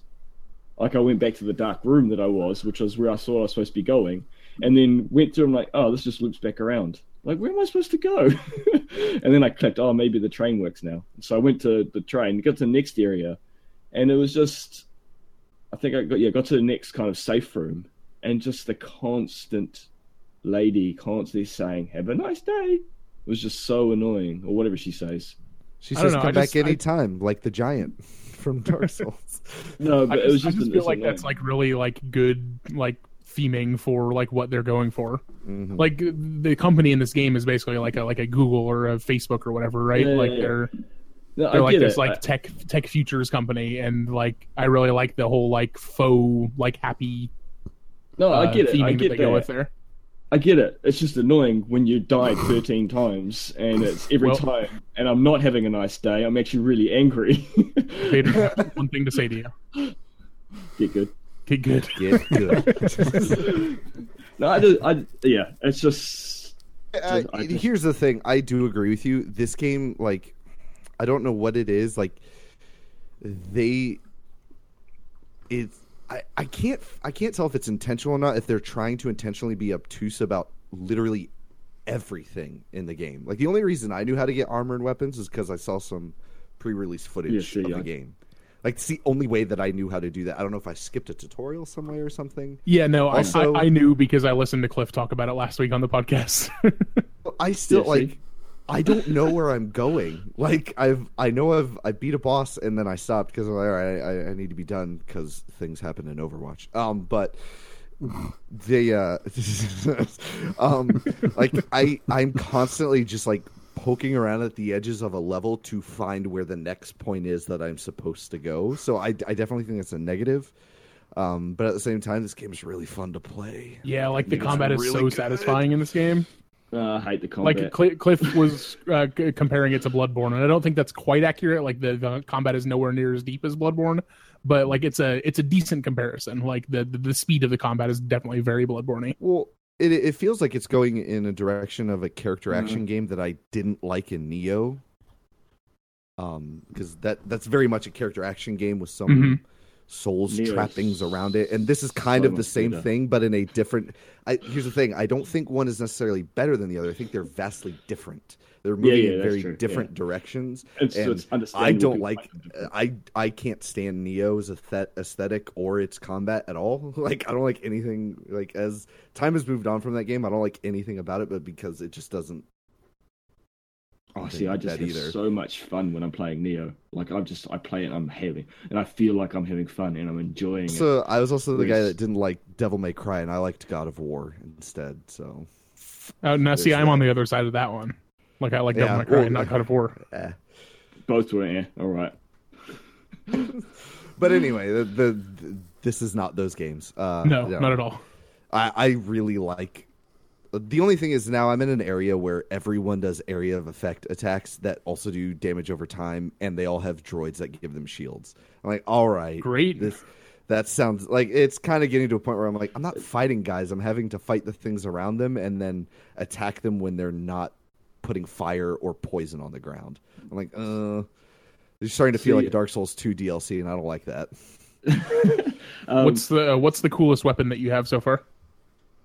Got some cool. I got a cool like fire rod like thing that like lights up, so I don't have to use my headlights anymore. Okay, In dark areas, I just use my big fire sword to light up the area. that sounds pretty sweet. I'm still using the chain sword from the first area, and I love that weapon. It's so good. Yeah, I never Cliff found said that. Cliff said he used it the whole game, which is also bad because that's boring. No, it's a good No. weapon, Vader. It's It like was basically boring the that you don't- longsword, Yeah, and it's then great. Bloodborne's and the great. longsword is amazing. Yeah, I really can't stand animations for the heavy weapons, like this whole like flopping around like an idiot. Well, then you should use the two-handed weapons that are super fast and great. Or Yeah, the I- polearms. I use 'Cause the chain. the spear weapons are real cool. God, I those use the two-handed chain. weapons. Those guys that have like the double daggers on their arms. Oh, Woof, that's just dick. those guys are so hard to fight. I have I got That's a stupid. fire set of those from a boss that Oh my I God, fought. that I took sounds his amazing. I took his jetpacks and then put them on my hands, and those are my weapons now. So For Game's me, pretty because I played and finished Lords of the Fallen, it was okay. It wasn't great. It wasn't Richard levels of good. I was going to say Yeah, I was steady there, now. you're just trying Steady. to raise your fire right now. Steady. But to me, they haven't actually learnt enough lessons. Like, I was hoping they'd learnt some lessons, but there's the same crap where big dude in tight corridor is just not fun to play. It opens up, the area you're in gets really varied. Like, it looks like it's going to just be more metal hallways. It's not. That second area actually gets real crazy. And I don't know, like, I actually hated Lords of the Fallen, like, with a passion. Like, I was like, why do people like this? This game's bad. And, like, I thought this was actually really good, like, the way you dodge, and I felt like they got the weird click in to jump right. Like, that actually feels good, and, like, you can travel some distance with that jump. Have you started, because I've just got a point where you can, like, weirdly parry by jumping or ducking. Have you got into that? That just seems I didn't retarded. engage in that at all. Like, I don't know how that works. Retarded. Like, I don't know what that is. It's, you can jump low attacks and duck high attacks. Feel silly. It was stupid because doing the jump is hilarious because your guy just kind of like hops on the spot. It's hilarious. And I thought, is this for like jumping up ledges? But no, it's not. It's for dodging low attacks. And part of my problem with the game is I just don't. The wind up to the enemy's attacks is sometimes so short, and they will cover distance at alarming speeds that it's really hard to react to sometimes. And trying to gauge that and do the jump and the duck seems not possible. I have no idea how. I haven't looked up any videos on it, but I have no idea how you would actually engage in that kind of system. Like, I don't block. Like, there's not really iframes, but if you dodge through an attack before the attack, I guess, activates, you will dodge through the enemy. So like when there's dudes with like the double hand attacks, all the time. You can't literally go through a sword, but like those dudes that do that dash forward attack with their fists that will murder you, you can actually kind of just dodge through that, like in a Bloodborne style, like actually get behind them and then kick the crap out of them real quick. Nah, I'm really not a fan of the combat. Yeah, that's the problem. If you don't like that combat, that is all that game is, and all it really has going for it. The story is bunk. Like, I don't know if maybe it gets better later on, but I do not care about this story at all. Supposedly in the back end, it gets like there's more story. I don't necessarily know if it gets better. There is some like environmental stuff that I'm seeing now that's really cool. Like there's a I guess I could say this is not really a spoiler. There's an area that's like a botany kind of like it, but it's like it's got different biomes for like in these greenhouses, and like, oh, this is the Asian biome, and then this is the Middle American one. And it's like, and like it's not actually like the actual area isn't a whole lot different, but the plants that they have there are, which is a really weird and cool attention to detail that they have. Which is the thing, like, cool. This game has like a lot of really good small detail that in the end doesn't really add up to much, but like there's an odd amount of like story context stuff like that isn't ever pointed out. Like I came across if you run into this one room, you'll just fight a bunch of dudes, but if you sneak in there and like just walk behind them, they're all like worshiping this soda machine. And I'm like, what? And so far, that hasn't done anything. That's just they all were bowing down to the soda machine. I'm like, that's super weird, but okay. So there's like a lot of real neat, small stuff like that I just wasn't really expecting going into this game. That ultimately just like, man, this game is actually kind of good. I like that. Yeah, I could see you just not really enjoying the game as a whole if you can't click with that. Yeah. Not for me. I was hoping I'd like it, but no.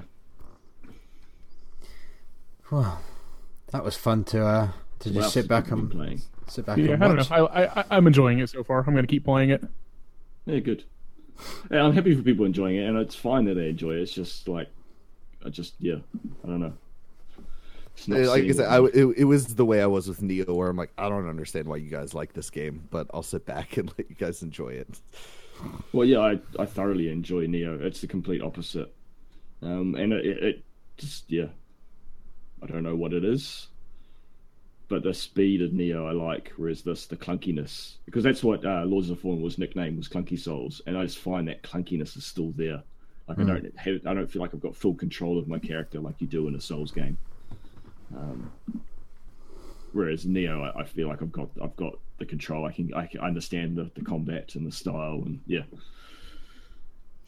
And Japan is cool. Right. Yeah. Anything Who's else? next? Anything else anybody wants to say about that? Or Oh, the intro was cool. I'm good. I've said what I need to say. Wheelchair. The wheelchair thing was cool. A surprisingly effective intro to that game, for sure. But that's enough said. all right then. Well, Vader, I want you to tell me about Farpoint because I've heard a couple of things about this. Oh yeah. Yes. I wish I'd played more of it, but it's good. It's the new PlayStation VR first-person shooter. And interestingly enough, those who have played VR, Bryan, you know about this. A lot of VR games, especially on the PlayStation, tend to slow your speed down. I think I talked about Fated, the Silent Oath, a few weeks back. Yes. And yeah, the walk is very slow and plodding. I believe it's to try and combat the sickies. The Robinson, the dinosaur alien planet one, was the same. Whereas this, you moving at a blistering pace, and I actually think it's better because it's the slow plodding and then the sudden movements, like when you're going up over bumps and stuff, is what makes me feel ill. So I actually can play this for longer without feeling like sick. I can still feel a bit nauseous, but I think that's mostly because I don't play enough of VR. I need to get, like, from what I understand, the more you play, the better the better it gets. Yeah, so it's actually really impressive how quick you're moving. And by default, your right stick isn't controlling your view; it's done by your head, and so the left stick is just your movement, your feet. And so if you want to change direction, you can actually look and do it. And so there's none of this clicking, because a lot of the other games also to combat the sickies, it's not you're not moving the camera smoothly. You're moving the camera by clicking, like to degrees, like to like different points of a clock kind of thing. Whereas this, it's all done by your head. You can turn on the right analog stick to control your head, but so far I haven't. It's just been fun standing up and actually being immersed. It's really good. I got the aim controller, which looks a little bit silly. It's like PVC pipe, just like strapped together looking kind of thing, the white thing. But it works really well. Like, it's got every single button of a normal DualShock controller. It's got rumble, which adds to like the haptic feedback when you're shooting the gun. It's like shaking as you fire your machine gun. It's, as I say, it's got the analog sticks on there. It's got all the buttons. The right trigger button is the actual trigger of the gun. You've got the L2 and L1 on your left hand. And what it does, because the game knows you're holding the gun, your arms are actually animated in the VR. Like most VR games just have floaty hands. Mm-hmm. Whereas this actually has fully like rendered arms that follow. That's cool. Because like it's and one-to-one, I think it's isn't because they know where they know where your hands will be because there's those 2 points that you're holding in real life. Yeah. And I think that's really cool that they went to the effort of doing it.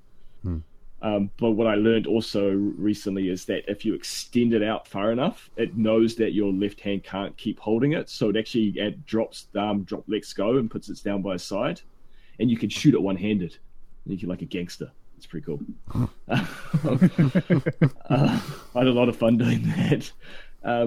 But yeah, it's basically the premise is you're a pilot of a ship and you're picking up 2 scientists who are working on a space station, like an international space station type place, doing research because there's this anomaly. And I don't know what planet. It's way deep in space. It's not like just outside of Earth, but there's this weird anomaly that is like emitting power. And so these scientists are researching it.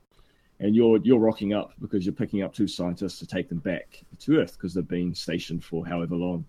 And as they I think the docking system's broken, so they end up doing like a spacewalk, going tethered, out in their space suits and just going to jettison across to your ship, your transport ship. And as they're doing that, they're stuck in space.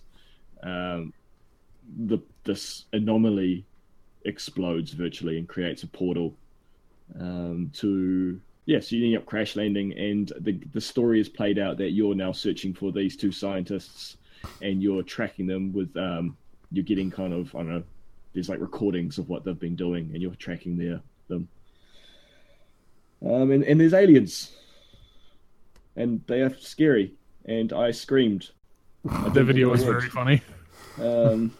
Yeah, I recorded it, and the aliens had just kind of started appearing. There's like the first 10 minutes is quite suspenseful, and you're kind of following debris from your ship because you kind of ejected out, and you're kind of going along, and it looks amazing. Like there's a sandstorm kind of thing when you first start. You can't see anything, and so there's like this tension building, and you know it's an alien game, so you're going in there with pre-knowledge, but no aliens are appearing, and so that kind of the tension builds, and the first alien you see is just scampers across your vision, like in the distance, and you can just barely see it, and then it doesn't engage you, so it's kind of like, is it going to come from behind? And then I got attacked by like 3 of them, and I saw one to my right, but it was further away, so I focused on the ones to my left, and so I turned away from it, and they can jump a long way, and it came the corner of my eye, and I wasn't expecting it. It gave me a good old fright.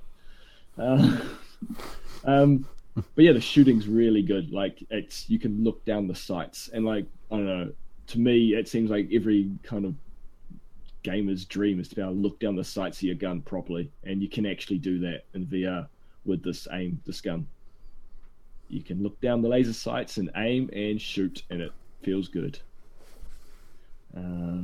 What else? The gun changing's awesome. Like when you actually unlock a new gun, you do it by like lifting the aim gun up to your shoulder and bring it back down, and that cycles through your guns. And I think that's a real cool touch.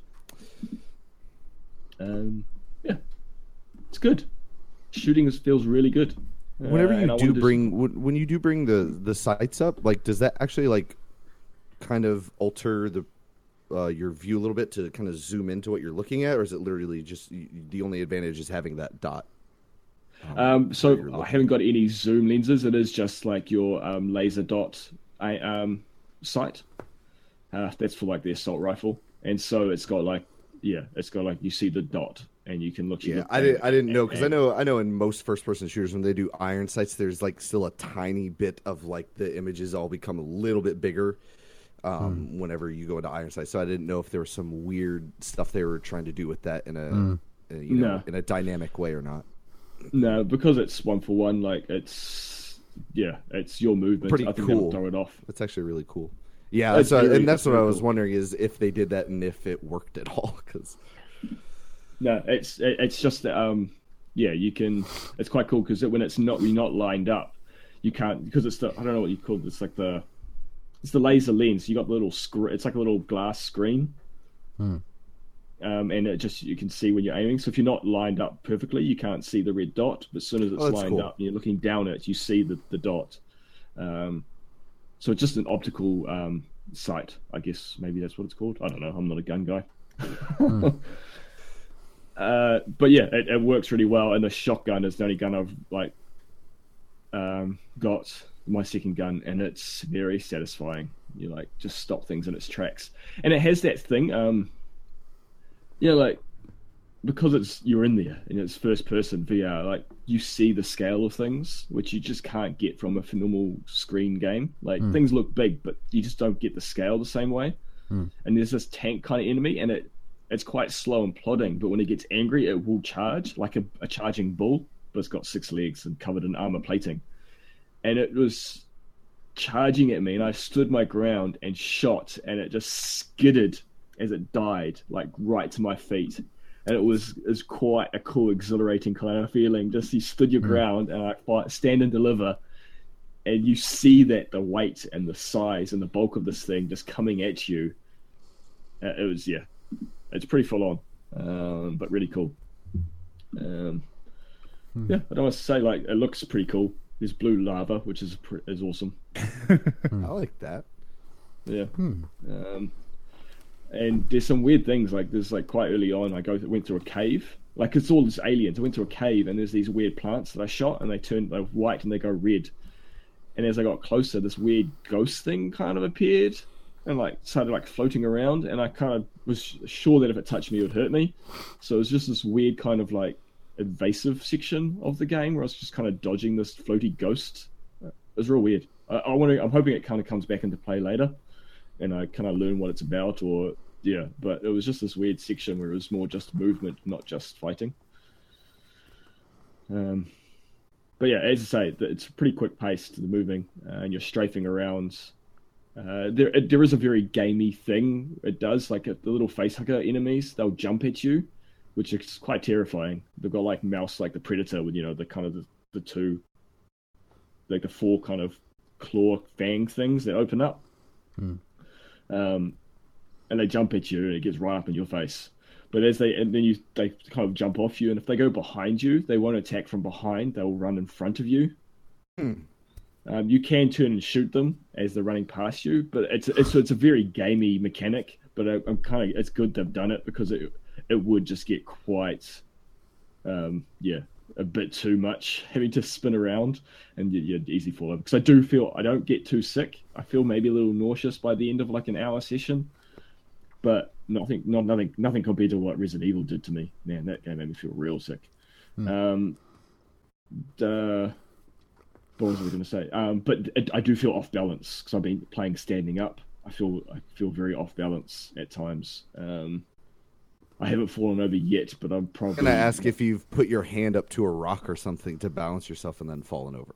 No. Because I feel like that's something I would do. Yeah, I think I may have actually told this story on this podcast, but I definitely did that when I was playing a ping pong game in VR. And I like leaned over the table to do something, and I like put my hand out to like balance myself against the table and just totally biffed it. I mean, I have moments where I do stuff like that, and when I'm not in VR, so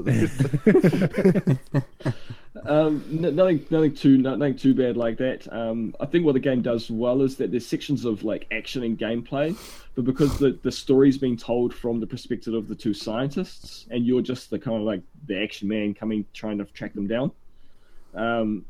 So there's actual times of VR where you're just observing. So I think it kind of does well. So there's lots of action, lots of motion, and so you might feel a little bit off balance or a bit out of sorts, and then it'll just calm down a bit, and you're just observing.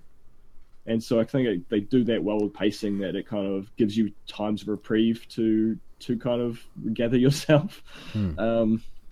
I want to try the co-op, because there's the main story, but then you also can do just like what do you call it? Wave, or like kind of point scoring, kind of time attack kind of missions, where it's just about being an arcade game where you're just shooting as much aliens as possible and trying to beat your mate's score. So it's cool. That would be a lot of fun as co-op. Having two people like that shooting around and everything, I feel like it'd be a lot of fun.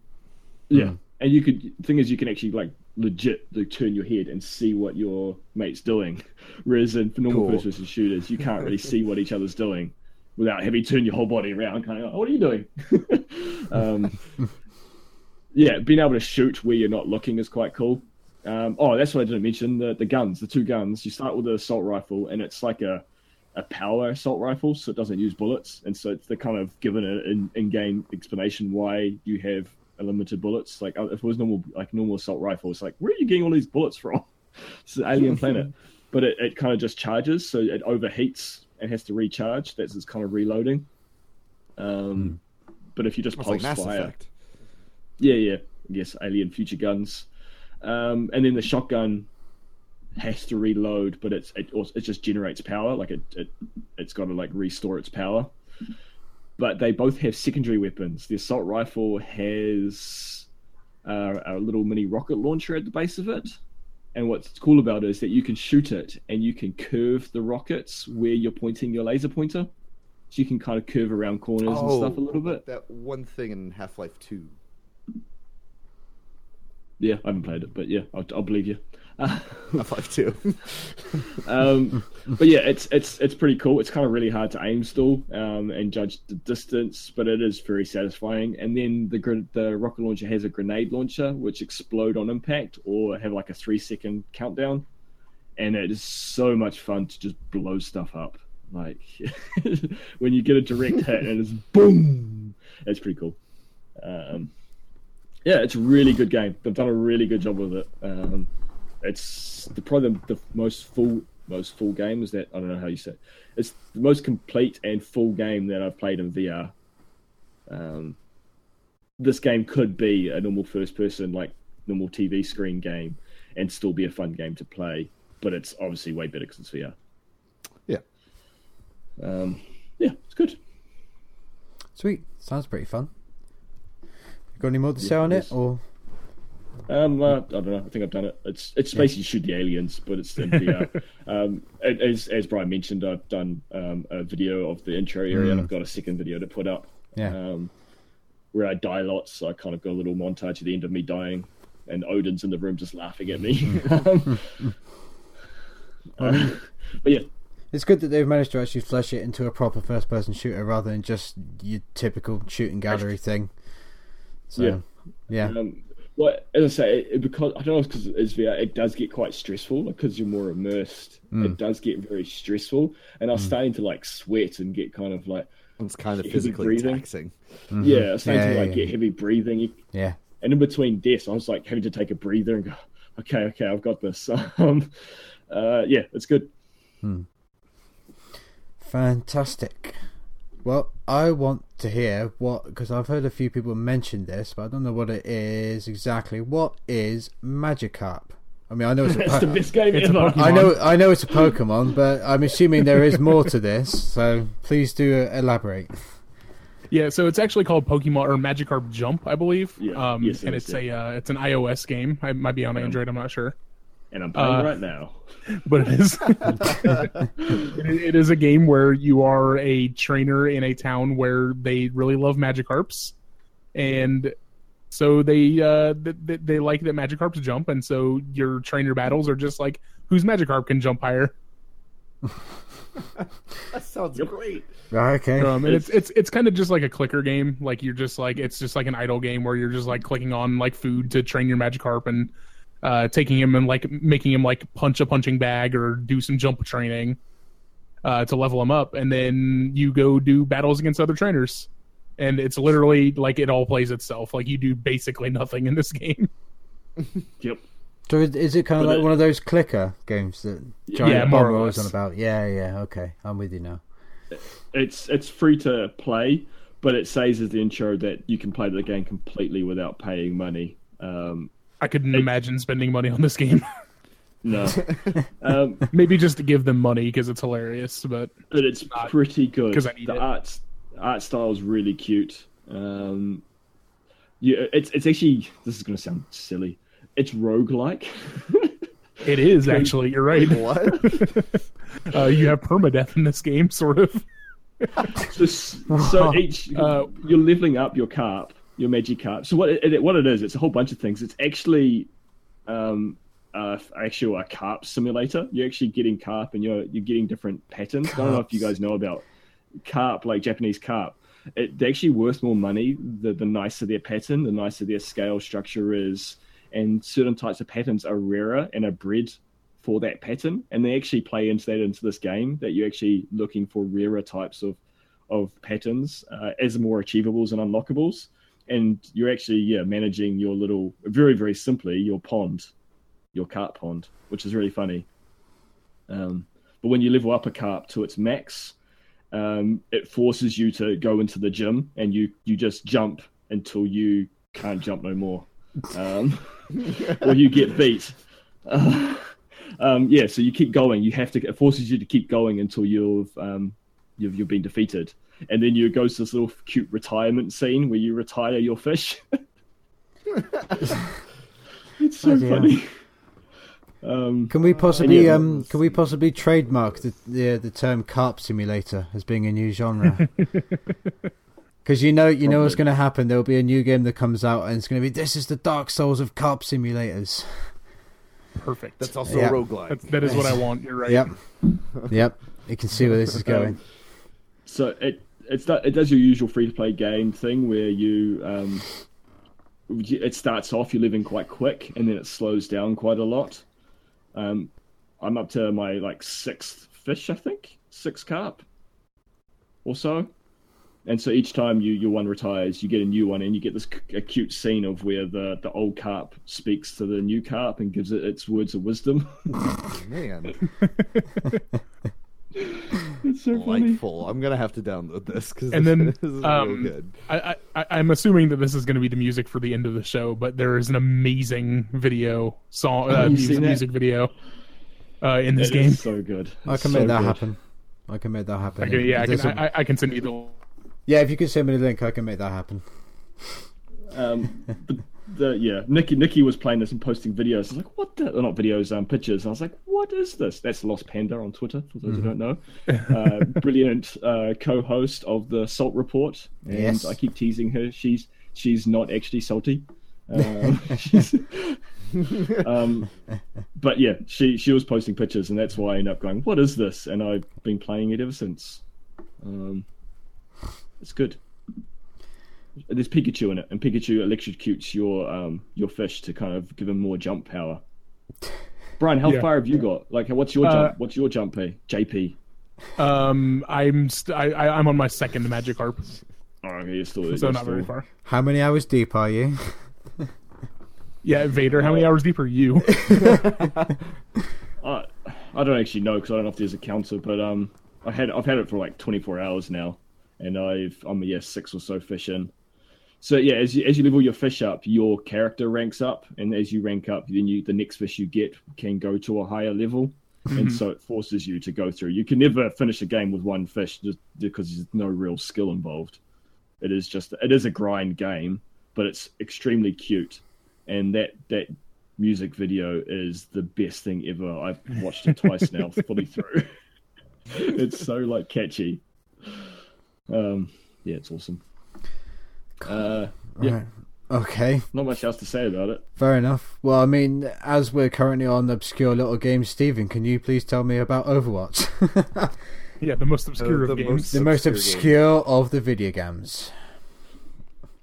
Played Overwatch on and off since it released. And I'm not a multiplayer kind of guy at all. This game is pretty good.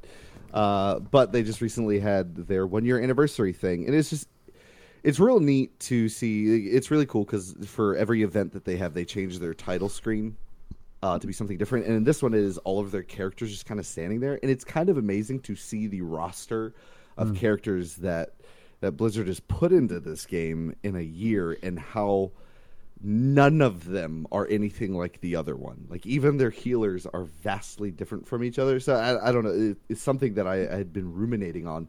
Also, like, I've been just diving deep into the lore of Overwatch, and I don't know why, because it's not great, but it's kind of good.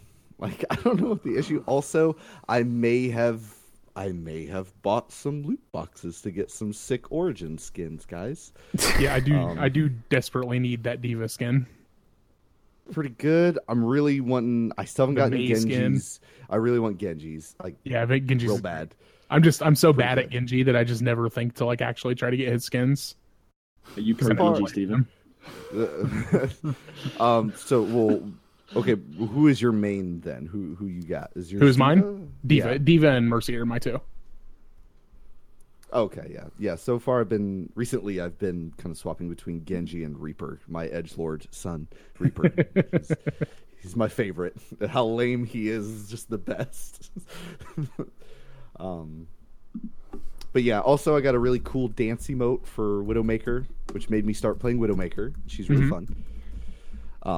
Which I got some pretty. I don't know. What is going on in the chat? It's so distracting. Just for context for the listeners, Vader has posted a screenshot of his Magikarp game where the text says, "You decided to give Jeremy a proper scolding." Yeah, I named one of my fish Jeremy. I also named one Cliff, but I did realize afterwards, I didn't pay attention. Cliff was a girl.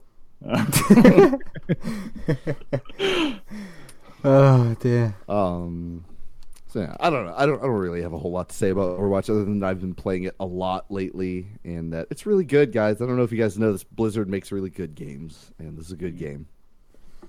That is true. I don't think I've ever played a single one of their games. I've never played a Blizzard game in my entire life. Hearthstone's good. Diablo 3 is also very good. Again, not played it.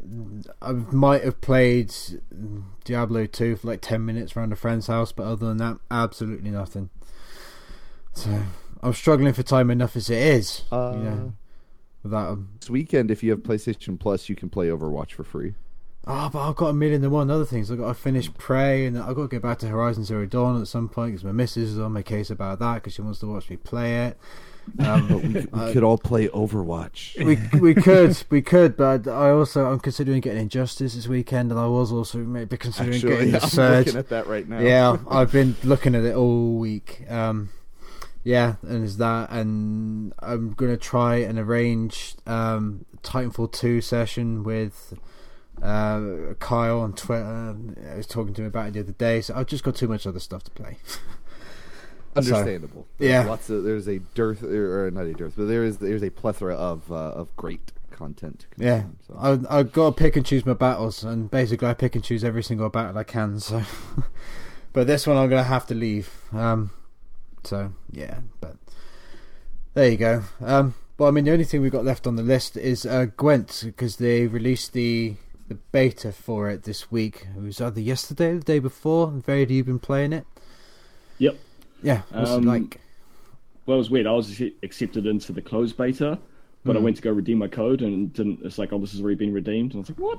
So I never actually played it originally. So when it came open, I jumped on. It's good. It's Gwent from The Witcher, just have kind of increased the complexity a little. It's still got your 3-round system, so everyone who's familiar with Gwent knows, it's kind of a little tug of war, because you kind of play your hand when you want to, when you're ready to, when you're going to be victorious, but you don't want to waste your cards because you've got to save them for the next round. The main change that I can observe is that you're actually attacking more often. You're actually doing attack and damaging up the opponent's cards.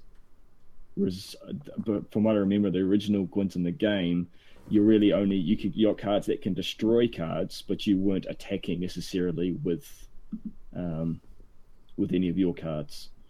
Whereas now there seems to be a lot of soldiers who you can place down who will say do 2 damage on an opponent card. And so their attack gets reduced.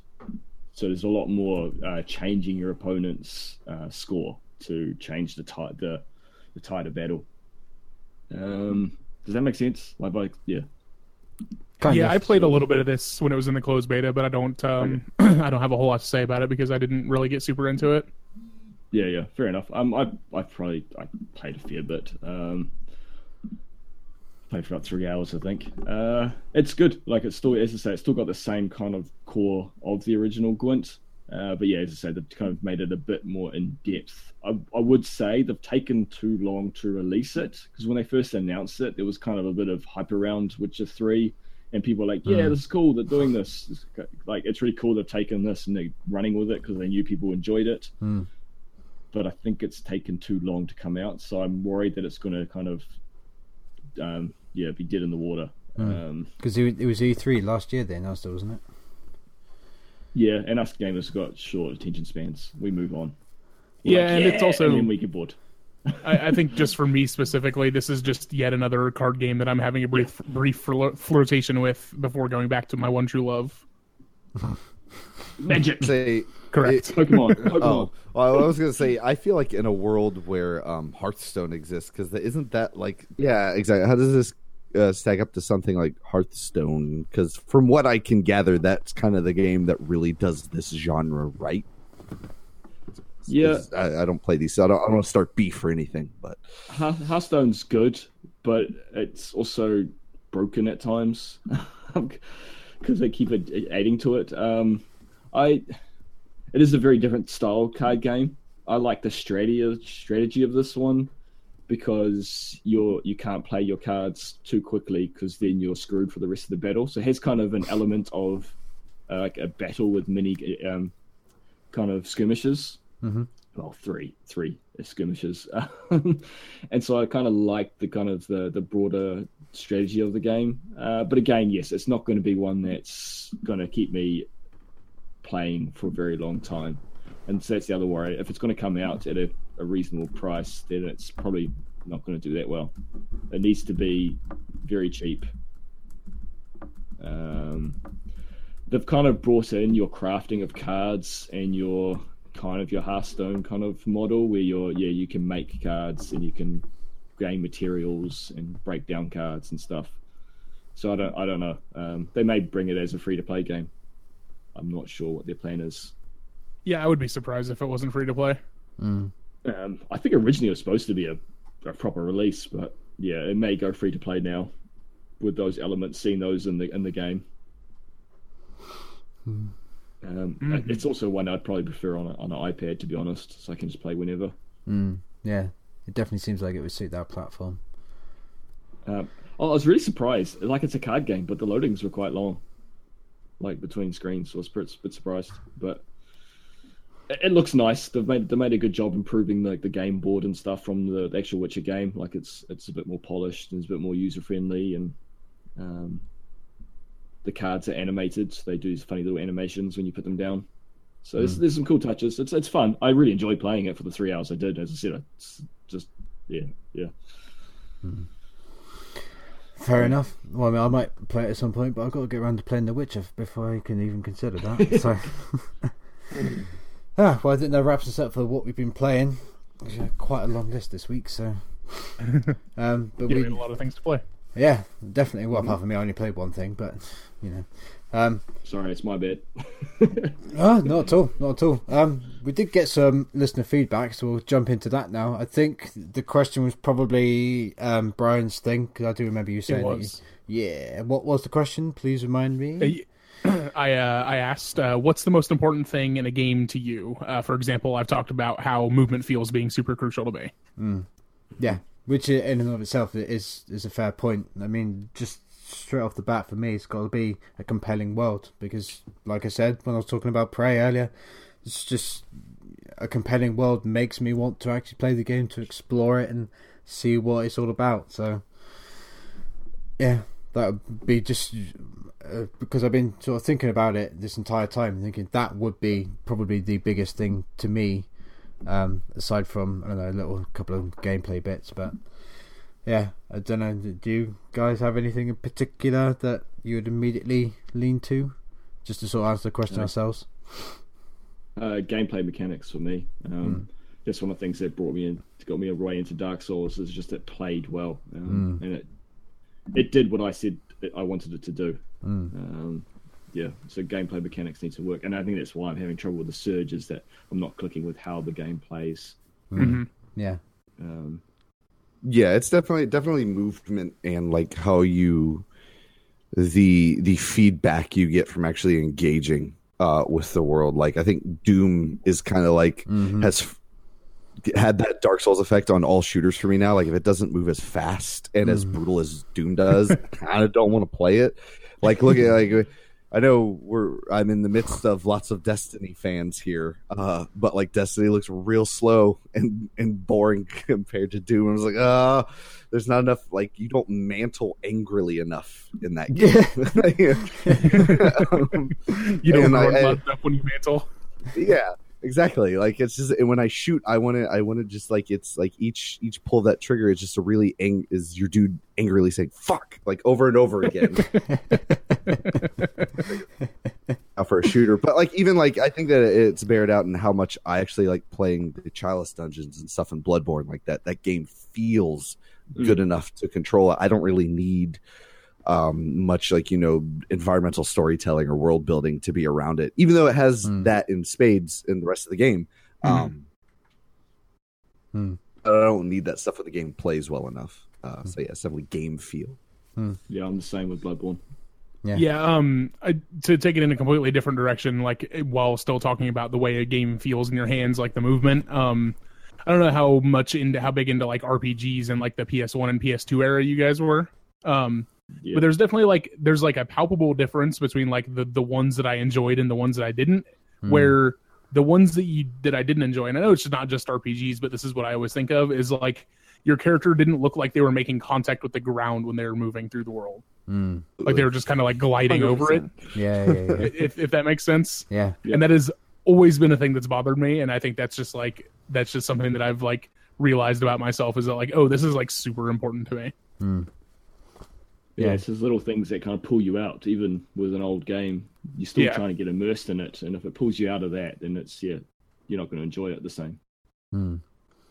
Yeah, so I mean that's kind of my problem with a lot of the shooter games in VR because it's just a pair of disembodied hands essentially, and that would kind of take me out of it. I mean, I haven't tried VR, so I can't actually sort of say how I'd feel because I've never really been in that situation, but the impression that I get from watching videos of it is, especially with stuff like the Batman Arkham VR stuff, is the fact that it's just two disembodied hands doesn't really connect with me as I am being this character. It's just me.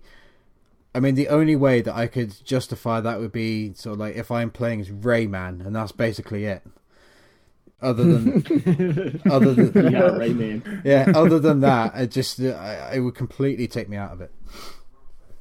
Yeah, it's to serve a purpose because they can't guarantee where your arms are going to be, and so I can understand them just not trying to glitch through things. But that's why I think the Farpoint does well for me, is because it has the arms there.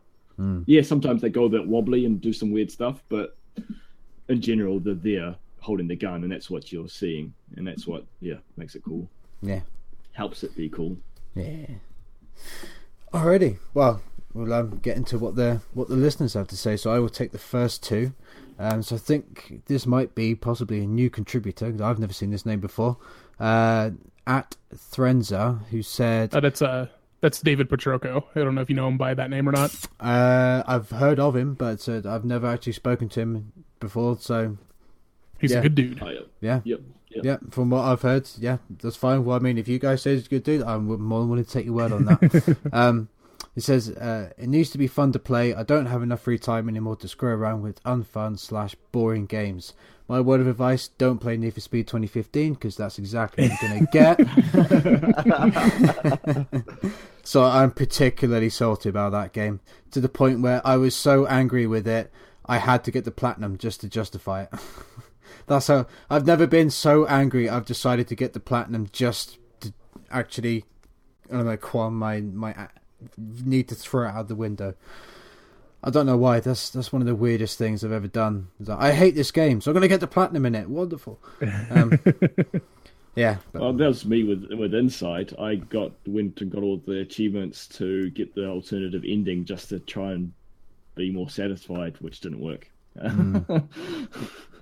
So yes, I can understand it. Yeah, totally. You also had one from the Bushido Hunter. Add the Law Hunter on Twitter, friend of all of us. I think he was in reply to Threnza's post saying this. I need to be engaged, whether it is through an interesting story, world, or systems with meaningful decisions. So yeah, definitely. Yeah, I can get behind that. Totally. Vader, can you take the next two, please? Yep. Just before that, you said that he's friend of us all. I think he's actually friends of us all except Bryan. He's his arch nemesis now. Yeah, that's true. I took his spot. Not only am I permanent host now, but I also still have more guest spots than he does. Oh man, way to kick a man when he's down.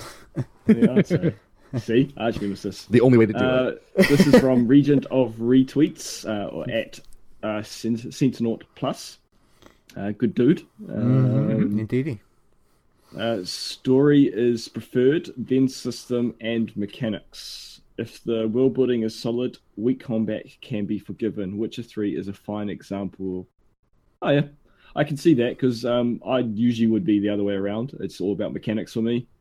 But yeah, The Witcher I really enjoyed, despite the combat. But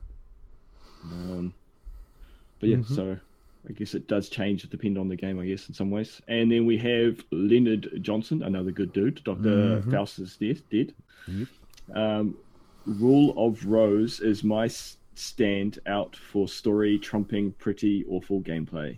Rule of Rose. I don't know that game. I believe it's an old PS2 survival horror game. Yeah. I've heard of it, and it's a bit obscure, isn't it? It is, and it's also like Yeah. weirdly rare. Yeah. Yeah. It's cool though. Yeah, there was a couple of those on the PS2. I can't remember the name of it, but there was one where I think you play like a ghost on a space station or something like that. I can't remember. Was it the name Echo of it. Knight?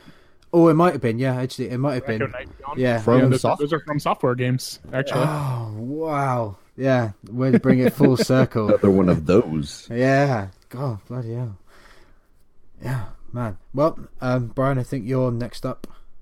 Yeah, we'll move on to Jeremy Greer at JG Greer. Nobody knows who he is. Yeah, No, I know that not guy. clue. No. But he- No. He replied to the tweet for some reason, and he says, "I like for it to have quote Dark Souls in the title 2/3 of the time." Same. And I'm going to choose to believe that he means Dark Souls and Dark Souls 2, and not Dark Souls 3. Well, yeah, I suppose so. Yeah, I mean, it's especially how he felt of Dark Souls 3. I felt really gutted for him actually when you were talking about the Ring City and everything. I felt really gutted for him because you could genuinely tell that he was disappointed. And as I said to him, he said, if Metal Gear turned out that way, I would be just as devastated because it's my thing. It's my biggest franchise in terms of games. So to have it kind of end on a real shitter like that must have been really hard to see.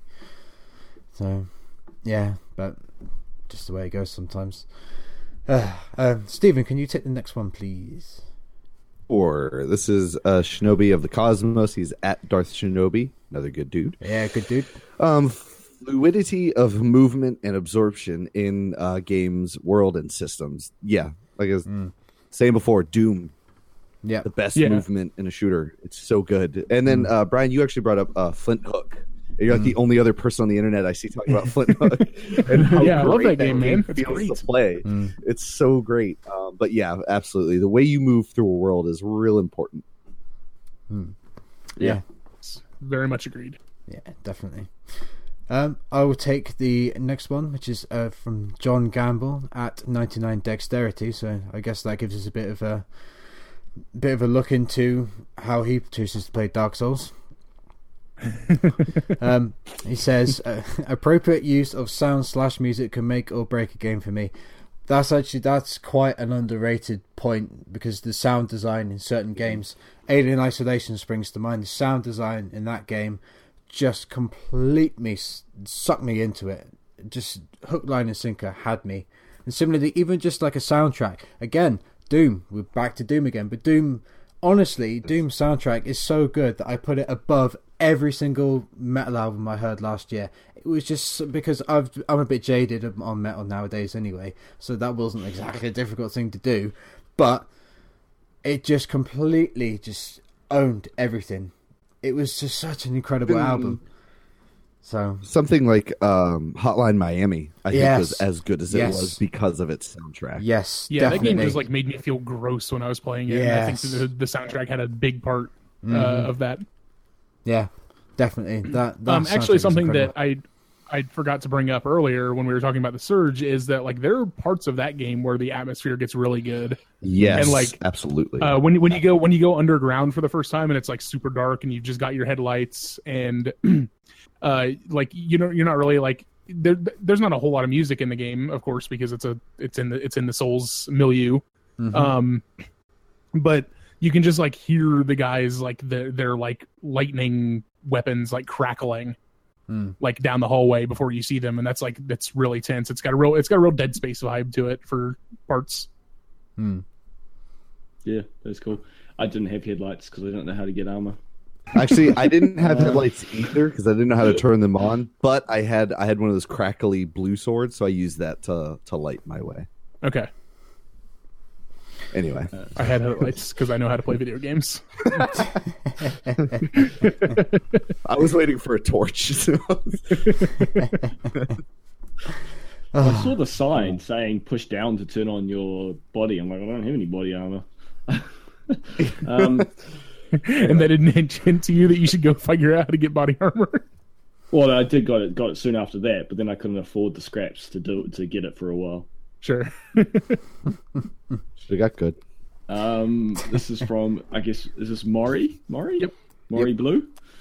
on Twitter at Murray Blue. I think this is the first time she's written in. No, She said something to you about what to do with your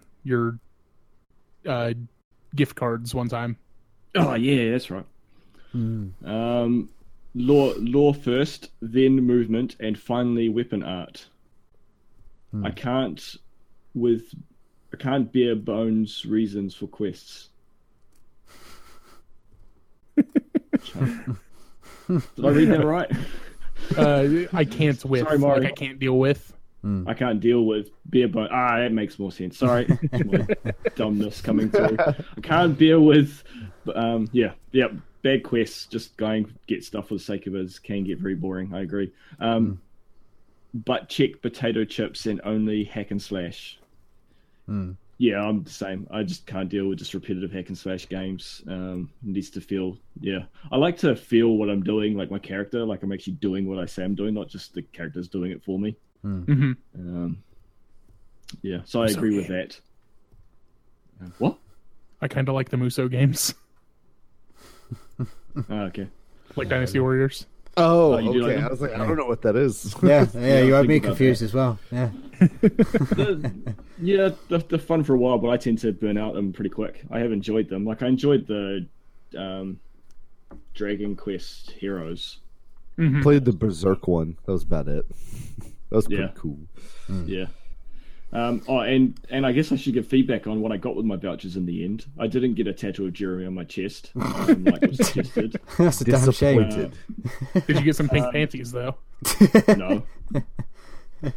I got Mario Kart 8 and pre-ordered the Cloud Strife amiibo. So basically, exactly what I told you to do. Probably. I can't remember what it was about. But and I've still got $35 sitting there, which I'm working on a Vegeta Badman cosplay for next weekend. And so I'm pretty sure I'm going to buy the Badman Vegeta pop vinyl to match with me, which will be kind of fun. And Odin's doing Trunks, so I might get him a Trunks pop vinyl. Aw. Lovely. Yeah. And then following up, this is from the false Scott. Listen to this woman. I just thought that was funny, so I put it in there. That is funny. Yeah, it's interesting how people have different views. Like some people are all about story and lore, whereas others are just it's all about mechanics. Like they don't care less. Yeah. And you see that with Dark Souls, different people being brought in different ways. And I think it's really important to point out, at least from my point of view, like I keep hearing the argument that like, oh, if you like the story in a game, then then look for better stories in other mediums because they tell better stories. I'm like, it seems like people like to make the argument that a game's story is superfluous because anything else can tell a story, that they're not unique to games, but. Yeah, I don't know about you guys. I don't know. I feel like I've been hearing that a lot lately, and I wholeheartedly disagree with that sentiment. Like, even a linear story in a game still feels way more powerful than a passive story that you watch because you have to engage in it on some level. So I don't know. That's one thing. I kept seeing story pop up here, even though most of us were all about the mechanics and stuff that are a little more video gamey. That I think both are very important to an additive to video games as a whole. Well, yeah, I think we can learn more, and a story, as you say, is more engaging through a video game medium because you're interacting. Even if it is just simple pushing the button occasionally, you're choosing or you're doing something. The Fated, the Silent Oath, the VR game that I talked about a few weeks ago, there's a point where the mechanics are that you can respond at certain points by nodding or shaking your head, and there's a point where something bad's happened and you've got to respond, and the answer is no, and it's quite tragic what's happening, and it's actually it's kind of a bit more powerful that you're actually having to say no, I failed by shaking your head because you're doing it, rather than if you just watch that on a screen, you'd be sad for the character, but yeah, when you're actually doing that, it kind of it drives it home a little further. Yeah. Plus, from my own personal perspective, I would like to see a book or a film or a TV series pull off the Psycho Mantis fight as good as the game does. because because I'm sorry, but that fight is just, in terms of like the mechanics of it and the story is so well told through the mechanics that if you lose the mechanics, you lose the story. Because and then that even comes back harder in Metal Gear Solid 4 with that Easter egg with Psycho Mantis. When he comes back and you try to pull the same thing again, and they totally know you're going to do that. Yeah, exactly. They've scored you and you didn't even realize it. So there's no way that you'd be able to portray that level through like a film or a book or something. It just you cannot do it. So I mean, I would completely disagree with that as well. Yeah, it's true that some game stories would translate well to a film or a game, or a book or something if they weren't a game anyway. But there have been so many stories I've been told via a game that I feel is just perfect because it was the perfect medium to tell that story. Like games like Life is Strange and everything have got me so gripped emotionally and have broken my heart to the extent that they did because of how I was engaging with the story and what the story was telling me as a feedback to that. So I think the ability to engage with the story is really important to actually understand why a game story is as important as it is. Because if you lose that interaction, you lose the connection to it. And if you don't have connection to a story, it's like you don't...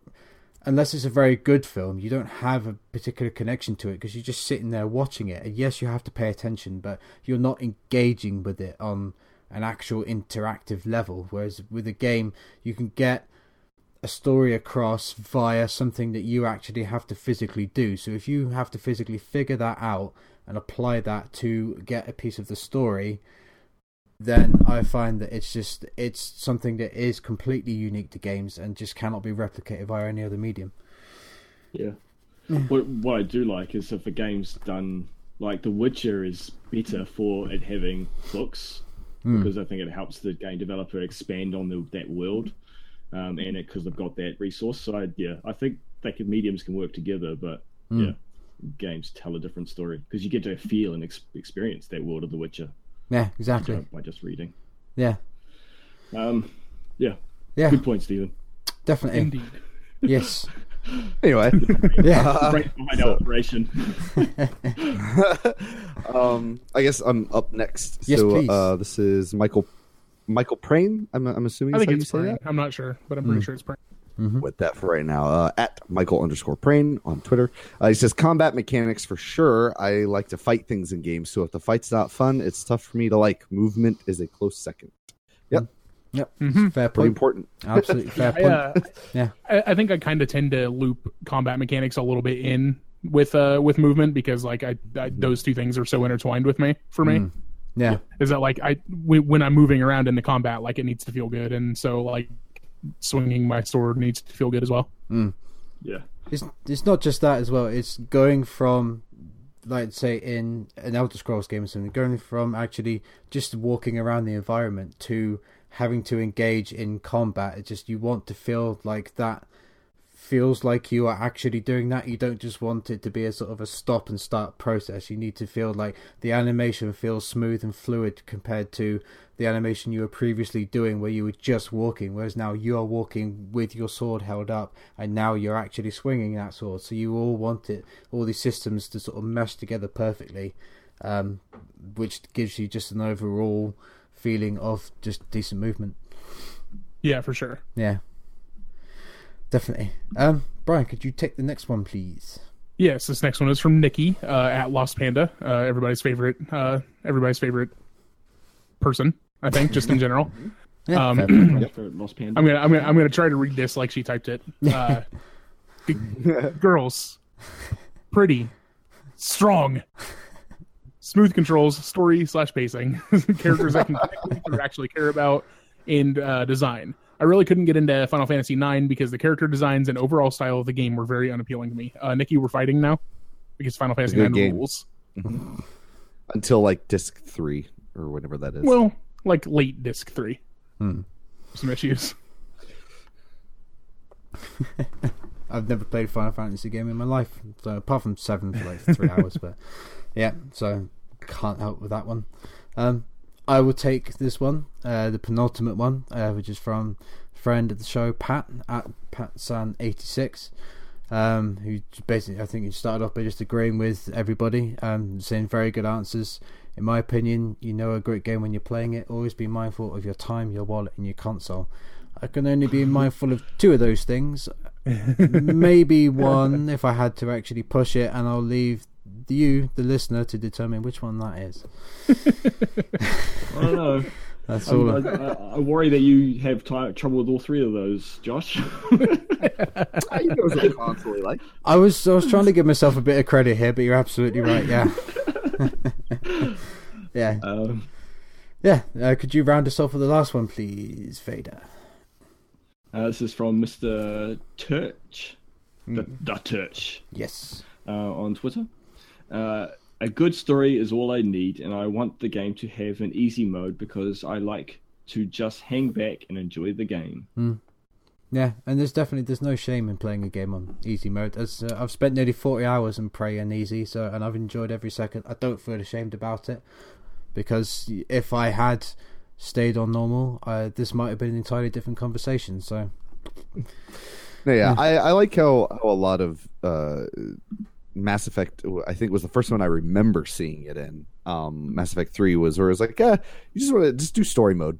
It's like, yeah, I actually think that's a really cool idea. Like, it's like, this is just the story mode where there's going to be some combat, so it gives you something to do in between story points, but it's like, it's not there to challenge you, it's there to be just another part of the story at that point, which I think is cool. I do like that as an idea. Yeah, definitely. Right, well, I think that will round us up. Thank you, every single one of you who actually got in contact with us, and so you didn't let us down, so it's shout outs to the fans. Yeah, definitely, for sure. It's always great to get people's opinions and to actually be able to have a discussion like this, but be respectful of each other's opinions, and there's this kind of thing where we can really sort of get into what it is that we kind of love on games and about games on a day-to-day basis, really the things that keep us going back to the games that we choose to talk about on this show. So, and just one more thing that I had completely forgotten to mention, but I saw on Twitter earlier. Have any of you guys watched any of the IGN Prepare to Try series at all? They've done 2 now. They did one on Dark Souls 1 and one on Dark Souls 3. Have you watched any of those ones? Nope. You should go check them out. Dark Souls 1 was all about trying to actually get Dark Souls 1 finished before the release of 3. And then they did that, and then they did another one just going through all of 3. They didn't do the DLC. They did do the DLC for DS1. They haven't done it for 3.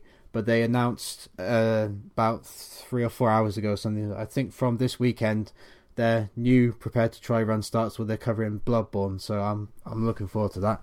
That's going to be sick. Yeah, because Bloodborne is just one of the best games ever made. So and I could watch and play and talk about that game every single day for the rest of my life quite happily. It's just too good. But yeah, so I just wanted to throw that out there. So if anybody's listening, you did actually watch those 2 series like myself, and you wanted to get on board with this one, I think it maybe starts Saturday. But it's pretty soon anyway, so just get on that if you're interested, I suppose. Right.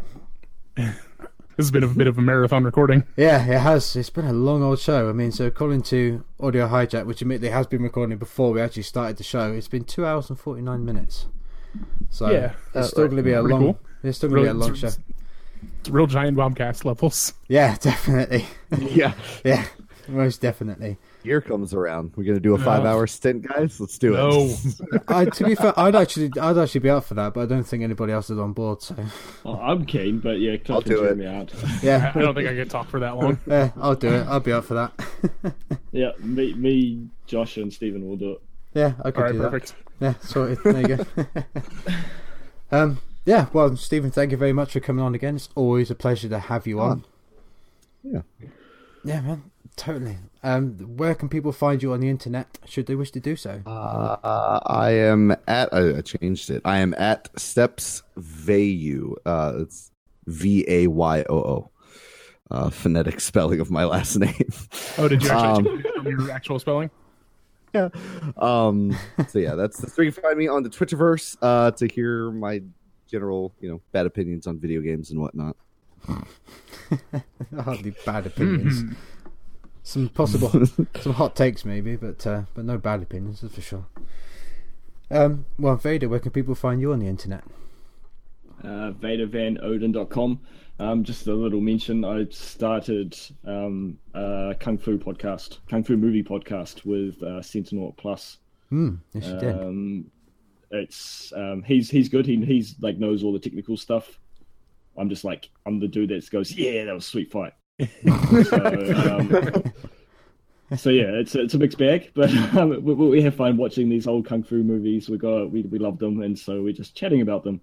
And yeah, as I say, he's got all the technical stuff. He knows who all the directors are and what else they've done, and so we get into a little chat about that, and then we get into chatting about the sweet training montages, because that's my favorite part about any kung fu movie is the training montage. So yeah, just check that out. It's called Crouching Tiger Hidden Podcast, and it can be found on iTunes. Yep, and it is bloody good listening. So make sure you get yourself subscribed to that one because it's very good. Bryan, where can people find you on the internet? People can find me on Twitter at WadeBryanR, and I also do another podcast called Expanded Universe. It's a Star Wars Legends book club, which you guys all know, but I didn't talk about it last week, so I'm going to talk about it this week. You can find that on Twitter at LukeCast. That's Luke with 8 U's. Or you can just go to the website, which is expandeduniverse.online, and you can find everything there. And if you think you know about anything about Star Wars, you don't, because Bryan knows more. So go listen to it and learn more about Star Wars. There's some really obscure stuff. It's a really fun podcast. I really like doing it. So yeah, it's another good listen as well. You can find me on Twitter at MorbidBeard. I will be, I don't know, given what the weather's been like recently, I'll probably be complaining about how badly I'm melting. So you can look, if you fancy seeing that happen with live commentary, then come and give me a follow, I suppose, if you want. Thank you everyone for listening. If you like what we do, you like what we talk about, the kind of conversation that we have, you can find this podcast, and you can find all of us as hosts as our own separate pages, and everyone who's guested on the show has got their own sort of little separate bio that talks about how many episodes they've been on. You can find that at darkinsight.net. You can find us on Twitter at darkinsightpod. You can find us on iTunes and all your usual podcast apps. As far as I know, we're basically covered on everything. So if you can dig us out on there and give us a subscription, and you can rate and give us a quick review if you like what we do, and we greatly appreciate that. So we shall see you later. Goodbye. Bye. Known throughout the world for being super weak. Maybe in ancient times it was really strong. That's what the rumors say, but they're probably wrong. But now it's so weak, the weakest in the land. So weak that it's sad, really, really sad. The weak Pokemon, that's you, Magikarp. But though you are the weakest, still is on my heart. Oh, weak Pokemon, my love for you is strong. Honestly, it's magical, you survived this long. All it does is jump and splash around. It splashes up whole mountains and all the way back down. Why jump? What's the point when nobody cares? It uses splash in battle. Nothing happens. Jumping and splashing every single day until Pidgeotto carries it away. The jumping Pokemon, that's you, Magikarp. Although your moves are pointless, still you from my heart. Oh, splashing